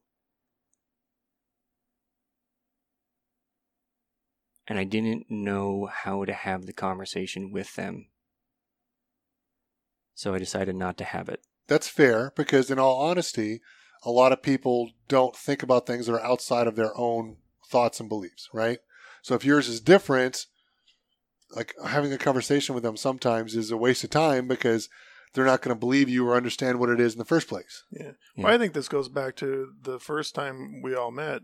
You were apprehensive about having some of those conversations because, and I understand that because like the things that I know and the things that I believe in, I don't talk to just anybody about because like most people look at you like you're fucking nuts, and I somewhat am, but that's completely beside the point. But that's only in their perspective. Of course. See, I see you as brave. I don't see you as nuts. Right. Because that's one of the great things of like, I love our conversations, you and I, Todd, because I know that I can bring up anything. And no matter what I bring up, you will not judge me. Right. You'll just sit back and be like, I never thought of it that way. Or I used to think that way, and this is what I came up with. And it's like, oh shit, I never thought of that. No, I need to think about that in my context as well. So it's one of the reasons why I was so excited when you said you were in today. Because I know that you've kind of had some things going on, didn't know if you were going to make it. Sure. And it was like, this is great. Like, I'm so glad he's coming because I know that anything I say is going to be well received by you because we've had these kind of conversations before, which is fun. Yeah. There was another video that I'll have to share with you afterwards, Dane. So she had sent me a video on the difference between sympathy and empathy, and most people don't understand the difference between the two. I really struggled with that through my 20s. There is a tremendous video she sent me that I send to everybody, and it really explains it well. And basically the difference, just real quick, the difference between sympathy and empathy is like, you have a person that comes to you with a problem. An empathic person is like, wow, that's terrible. I can't even imagine what you're going through, but thanks for sharing. I just want to be here for you. A sympathetic person is, well, I mean, at least you don't have this. At least you got this, and they try to justify. They're trying to make them feel better in some way, but really what they're doing is they're trying to put a silver lining around a cloud. And instead of just letting them talk and feel, they're trying to say, Yeah, I mean, yeah, that's bad, but it could be a lot worse in your life, that kind of thing. They're trying to, so that's the difference between some, and she has a video that's just fantastic. It explains it so perfectly. Because I've always understood it as the way of, in my mind, is like when you have sympathy for someone, you can understand where it is that they're coming from. But if you have empathy for them, you can actually feel those feelings along with them and help them grow through it. Yeah, to a degree, but like this one, it doesn't even give sympathy that much credit. It gives it's more. It's more of like you're just being a douchebag. Yeah, no, it's not so much like they think they're trying to help. They think they're trying to help, but they're trying to justify in their own mind. They're trying to put lipstick on a pig. Yeah. So that's all. So I'll share it with you guys afterwards. But it's really well done, and it's animated, and there's the fox is the person who has the problem, then there's the bear, who is the empathic person, then there's the antelope, who is the sympathetic person. So a lot of times, when she and I are talking, I'm like, yes, I need to be more of a bear, or I'll hear myself say something, like I said something to my wife last night. Either last night or this morning, I was like, you know what? Scratch that. I'm being an antelope right now. Like, she didn't understand exactly the reference. Yeah. She did, but she didn't. But I was like, wow, that was very antelope-y of me to say that. And so, like, I recognized it, and I stopped myself immediately. I was like, thank you for sharing that information with me, what you just shared. So, it really helps me a lot. So, and a lot of things that she has shared with me is, like, unhelpful thinking patterns, like things like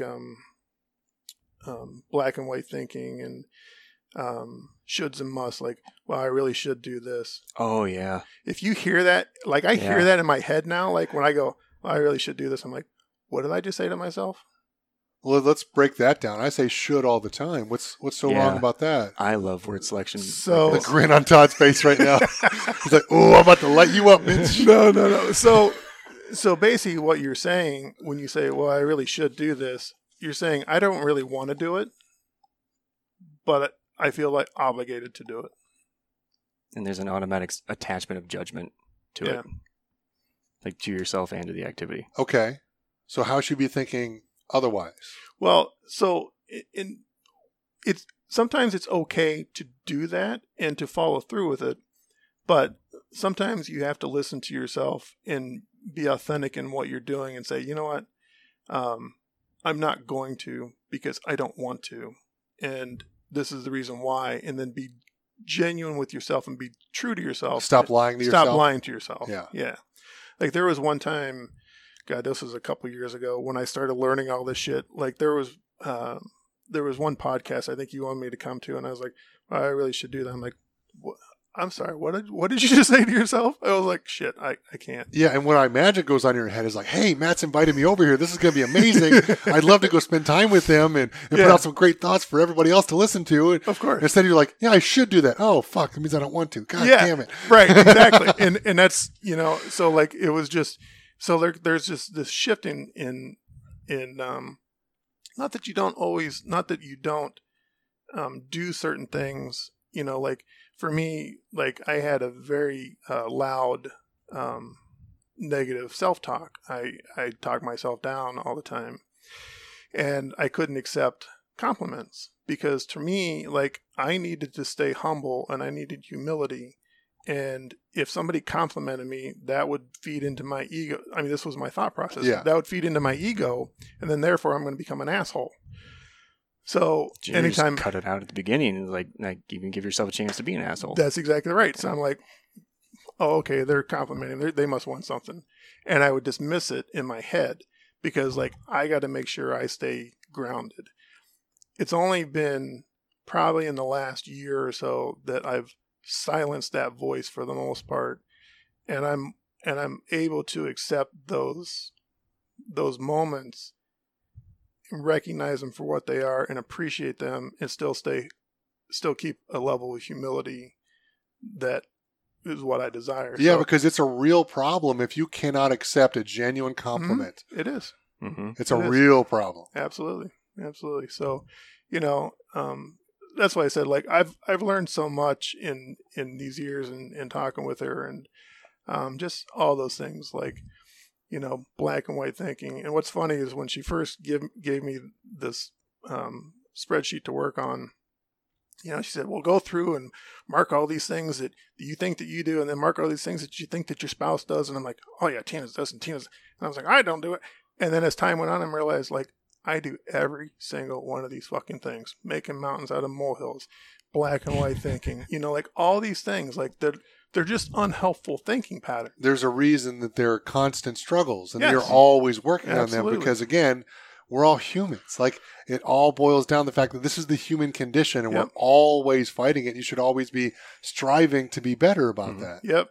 Yeah, it's interesting. It's really interesting stuff. So, That was one of the things I worked on quite a bit with the counselor, is like word selection, because of what could be associated with it.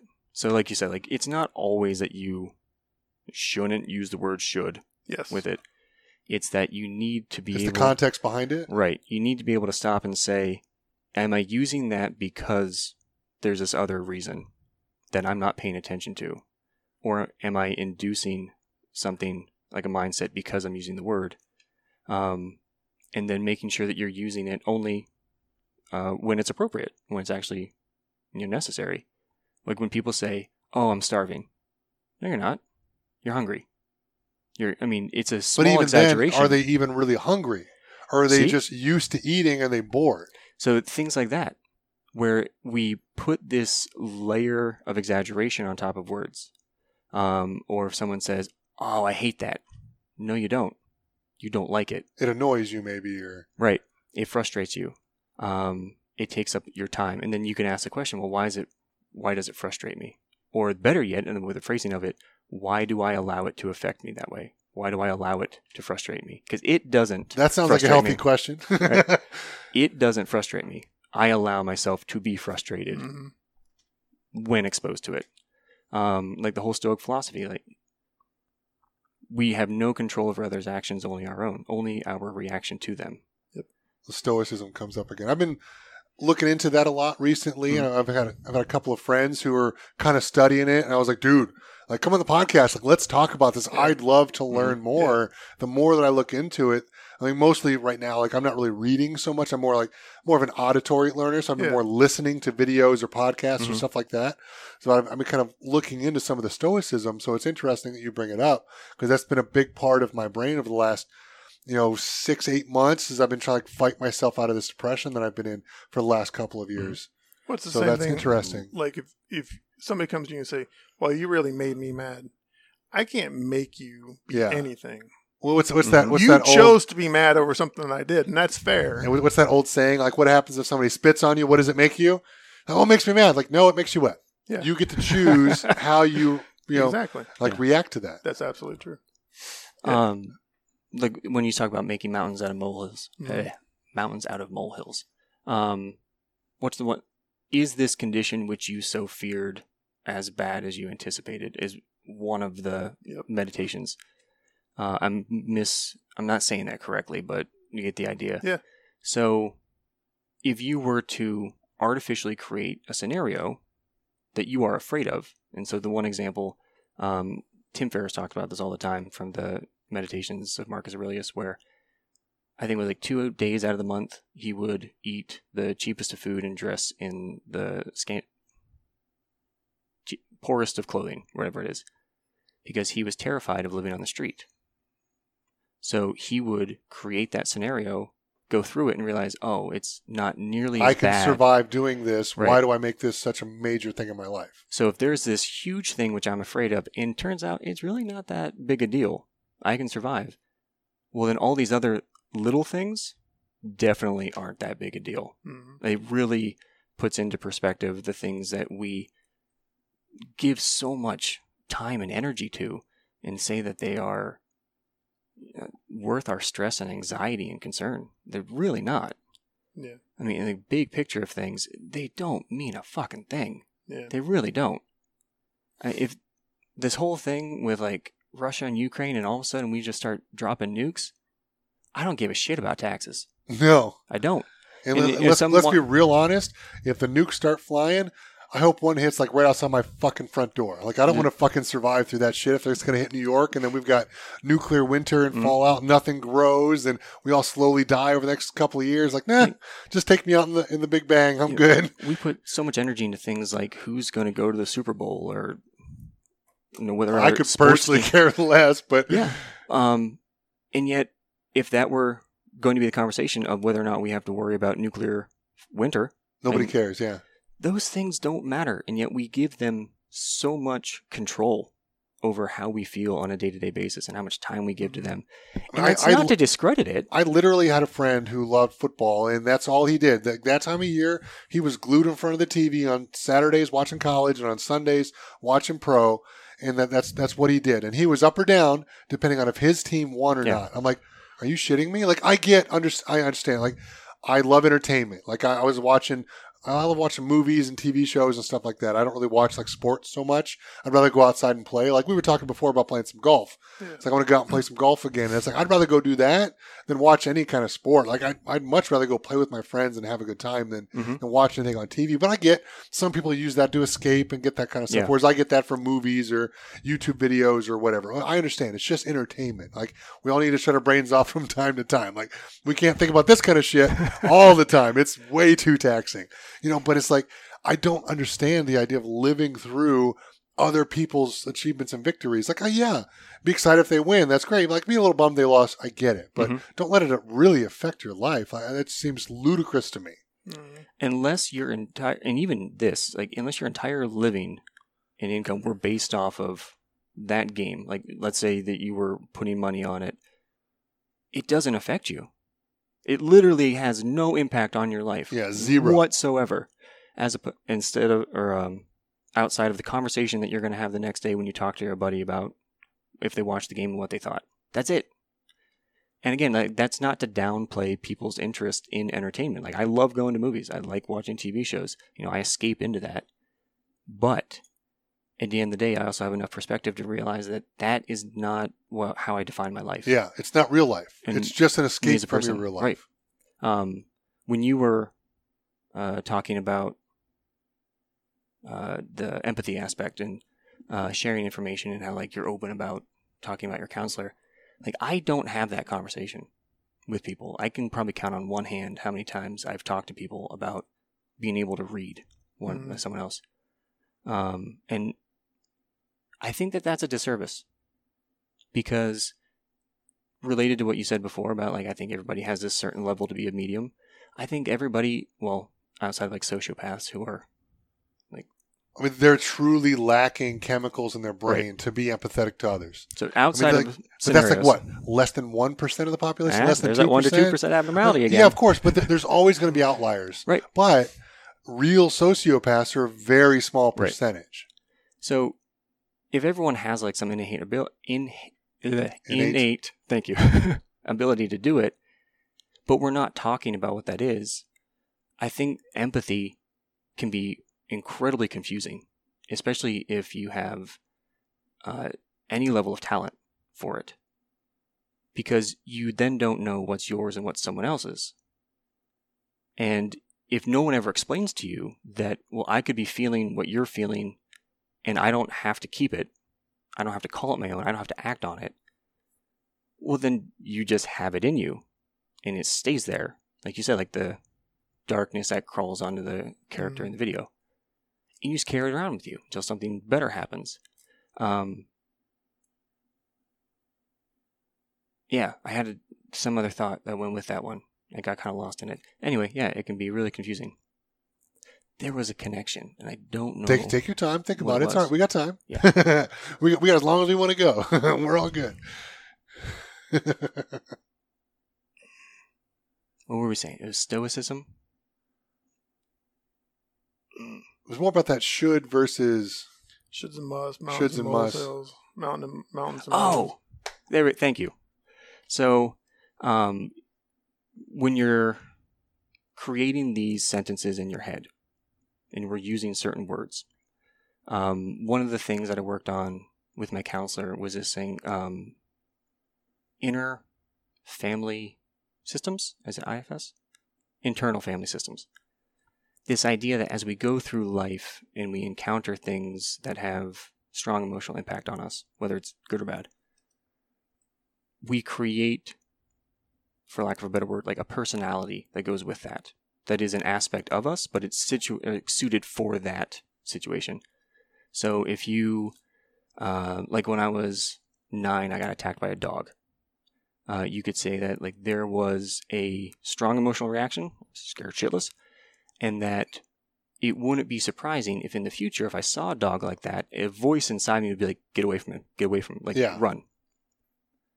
And that wouldn't make sense because like you have a traumatic experience, but we do it for all kinds of things. And then that voice has these certain phrases that it will say to us in situations that, like the word should, where if we don't stop and question it, we might not realize where it's coming from. And so the internal family system is this idea of asking, like, where is this coming from? Like, what was the reasoning behind it? And usually it always comes down to fear. Like, you were afraid of something. And it was kind of like peeling that away layer by layer to figure out, like, why am I saying what I'm saying? Why do I feel like that is what needs to be said? What am I afraid of, basically? And I think that included in all of that are these other empathetic remnants. That if you were incredibly angry right now, and I'm trying to explain to you what this is, and I take on your anger, I now have to be able to try to peel back those layers of the onion while dealing with the emotion that I'm experiencing from you and not knowing, is it mine, is it yours? How do I separate those two? So I could be thinking that like all of these layers are making me incredibly angry. Well, why is that? No, that's confusing as fuck. You have too many filters on it. But if someone explains to you, like you said, like if you're open to the idea of, telling people like, go to counseling, I talk to this person for mental health, not because I'm crazy, just because it's healthy.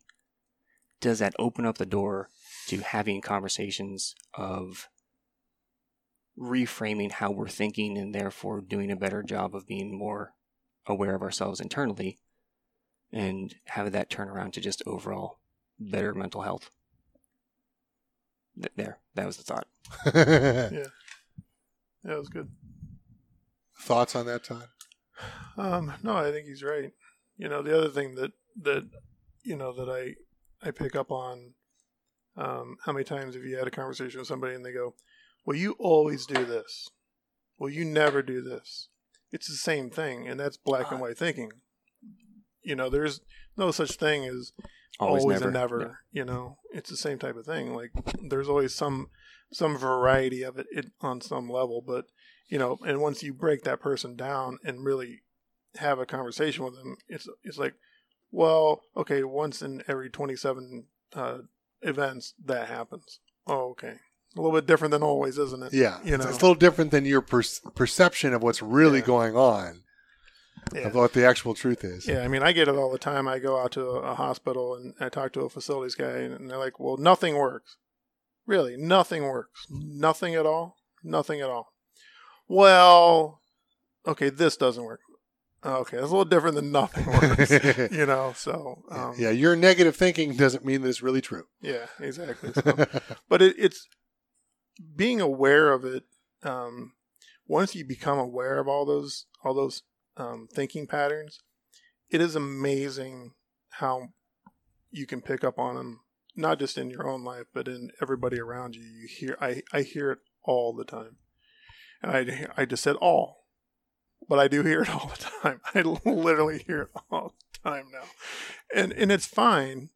It helps me recognize what's going on around me, and it helps me process things a little bit differently. So that's fair. I'll tell you what. Thought? Yeah. Go ahead. Okay. It comes back kind of what you were saying before. I made a note of it, wanted to talk about it, and just worked out really well.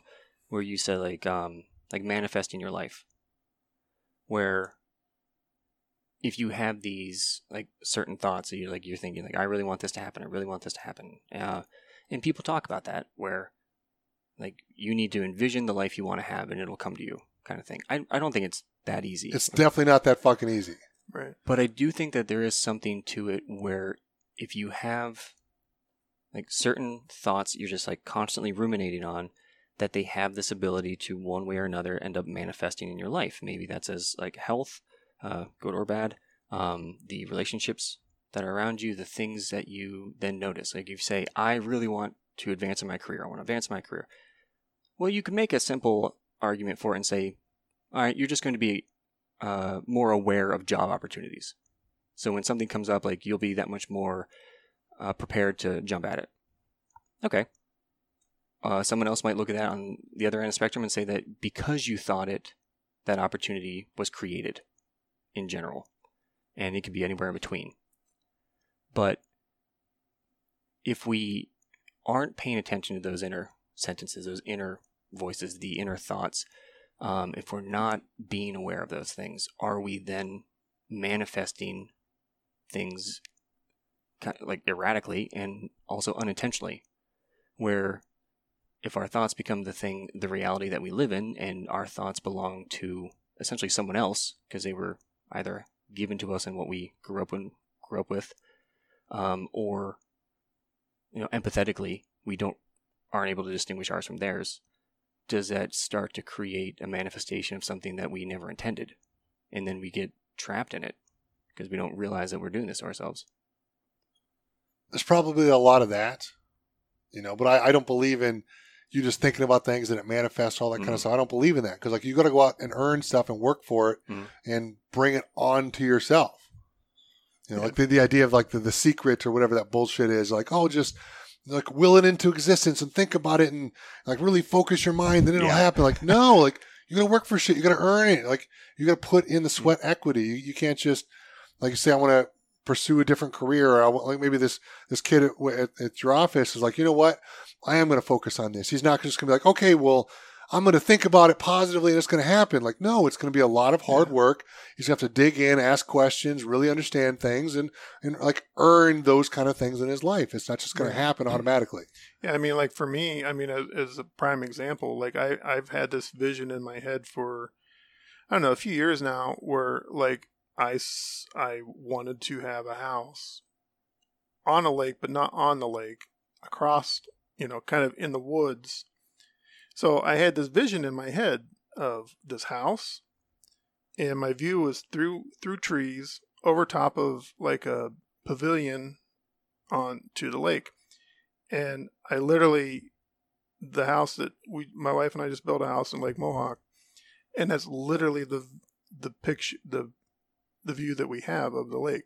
It's through the woods over top of a pavilion at a beach. Onto the lake. Like I literally manifested it to happen, but obviously it was hard work to get there. Yeah, and you've worked your entire life to get to that point. Exactly. It wasn't like you just thought about it one day and it happened. Exactly. That shit don't work. No. But agreed. if you hadn't had that vision, you wouldn't have made it come true either, because you wouldn't have found that property being like, this is it. Yes. This is the spot. Right. I want this. Yes, exactly. So it's different. Yeah, exactly. All right. I'll tell you what, we've been talking for quite a while, and I really enjoyed this conversation. This is a lot of fun. It's mentally taxing, but damn it, this is a good time. So thank you, boyos, for coming over and doing this one. This was great. I'm so burnt out of the pandemic and the negativity and the bullshit and the news and all that shit that's been going on the last couple of years. So having a topic like this is great. So thank you so much. Todd, do you have any closing thoughts? No, not really. I like to iterate the same thing. I mean, I enjoyed the conversation, and Dane, it's been a pleasure talking with you the last couple times, and I think you're really insightful, and it's interesting to listen to, because I don't meet a lot of people in my life who can talk about those things the way that you do, and I appreciate it. So anytime I find somebody like that, like I grab onto that because I think it's awesome. Thank you. Yep. Dane, closing thoughts? This was a lot of fun. Similar to what Todd was saying, it's like I don't get to talk about these things. I don't feel comfortable talking about these things very often. And I'm just really grateful that I mean, especially after last time, I think that was kind of like a big icebreaker for me, just like having. I mean, because you and I had kind of talked about Right. that. It's like you and I have great conversations when we have a chance to sit down and talk. And you had specifically mentioned that you hadn't had a chance Right. to have that kind of conversation because most people that you know are a little bit closed-minded, and it's not a safe place to be able to bring up some of these crazy thoughts and ideas. And I said, hold your beer, because I know a couple of guys, and we sat down and we had what I thought was a great conversation. Some of the listeners thought was one of our best podcasts ever.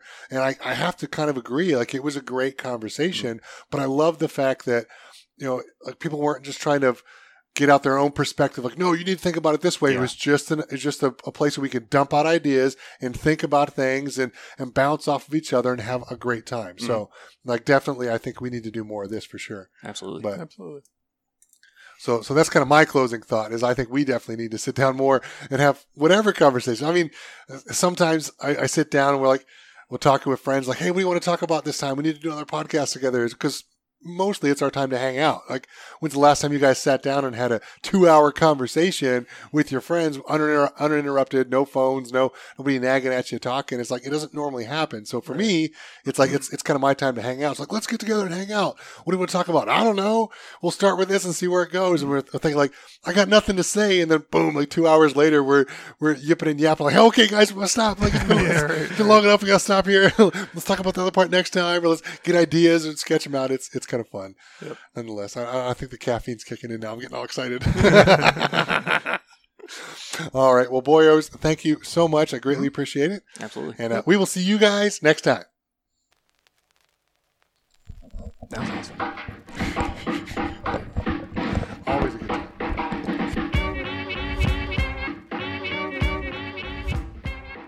All right. Well, that wraps up another great episode. I definitely really enjoyed that one, and hopefully you guys did as well. I definitely want to do some more of these in the future. It's always good to sit down with these boyos and have these kind of conversations. I need to get away from a lot of the negativity and the bullshit that has been on the news and the pandemic and all that kind of stuff for the last couple of years. I'm burnt out. So got to do more stuff like this because this was invigorating. This was fun. And I've been looking forward to this for a while. If you guys are still listening, thank you so much for all of your support. The biggest thing we can do right now to support the show is go out and leave it a 5-star review and also share it with your friends. That's the biggest and best thing you can do to help us out. And if you guys have any topics that you want us to cover, please feel free to get a hold of us. You can go to uncensoredhumanity.com and fill out the Contact Us form, or you can send us an email at uncensoredhumanitypodcast@gmail.com. And we will look forward to hearing from you in the future, and then hopefully we can get back to you with any questions or comments that you might have. That is all we have time for this week. So we will see you guys next time on Uncensored Humanity.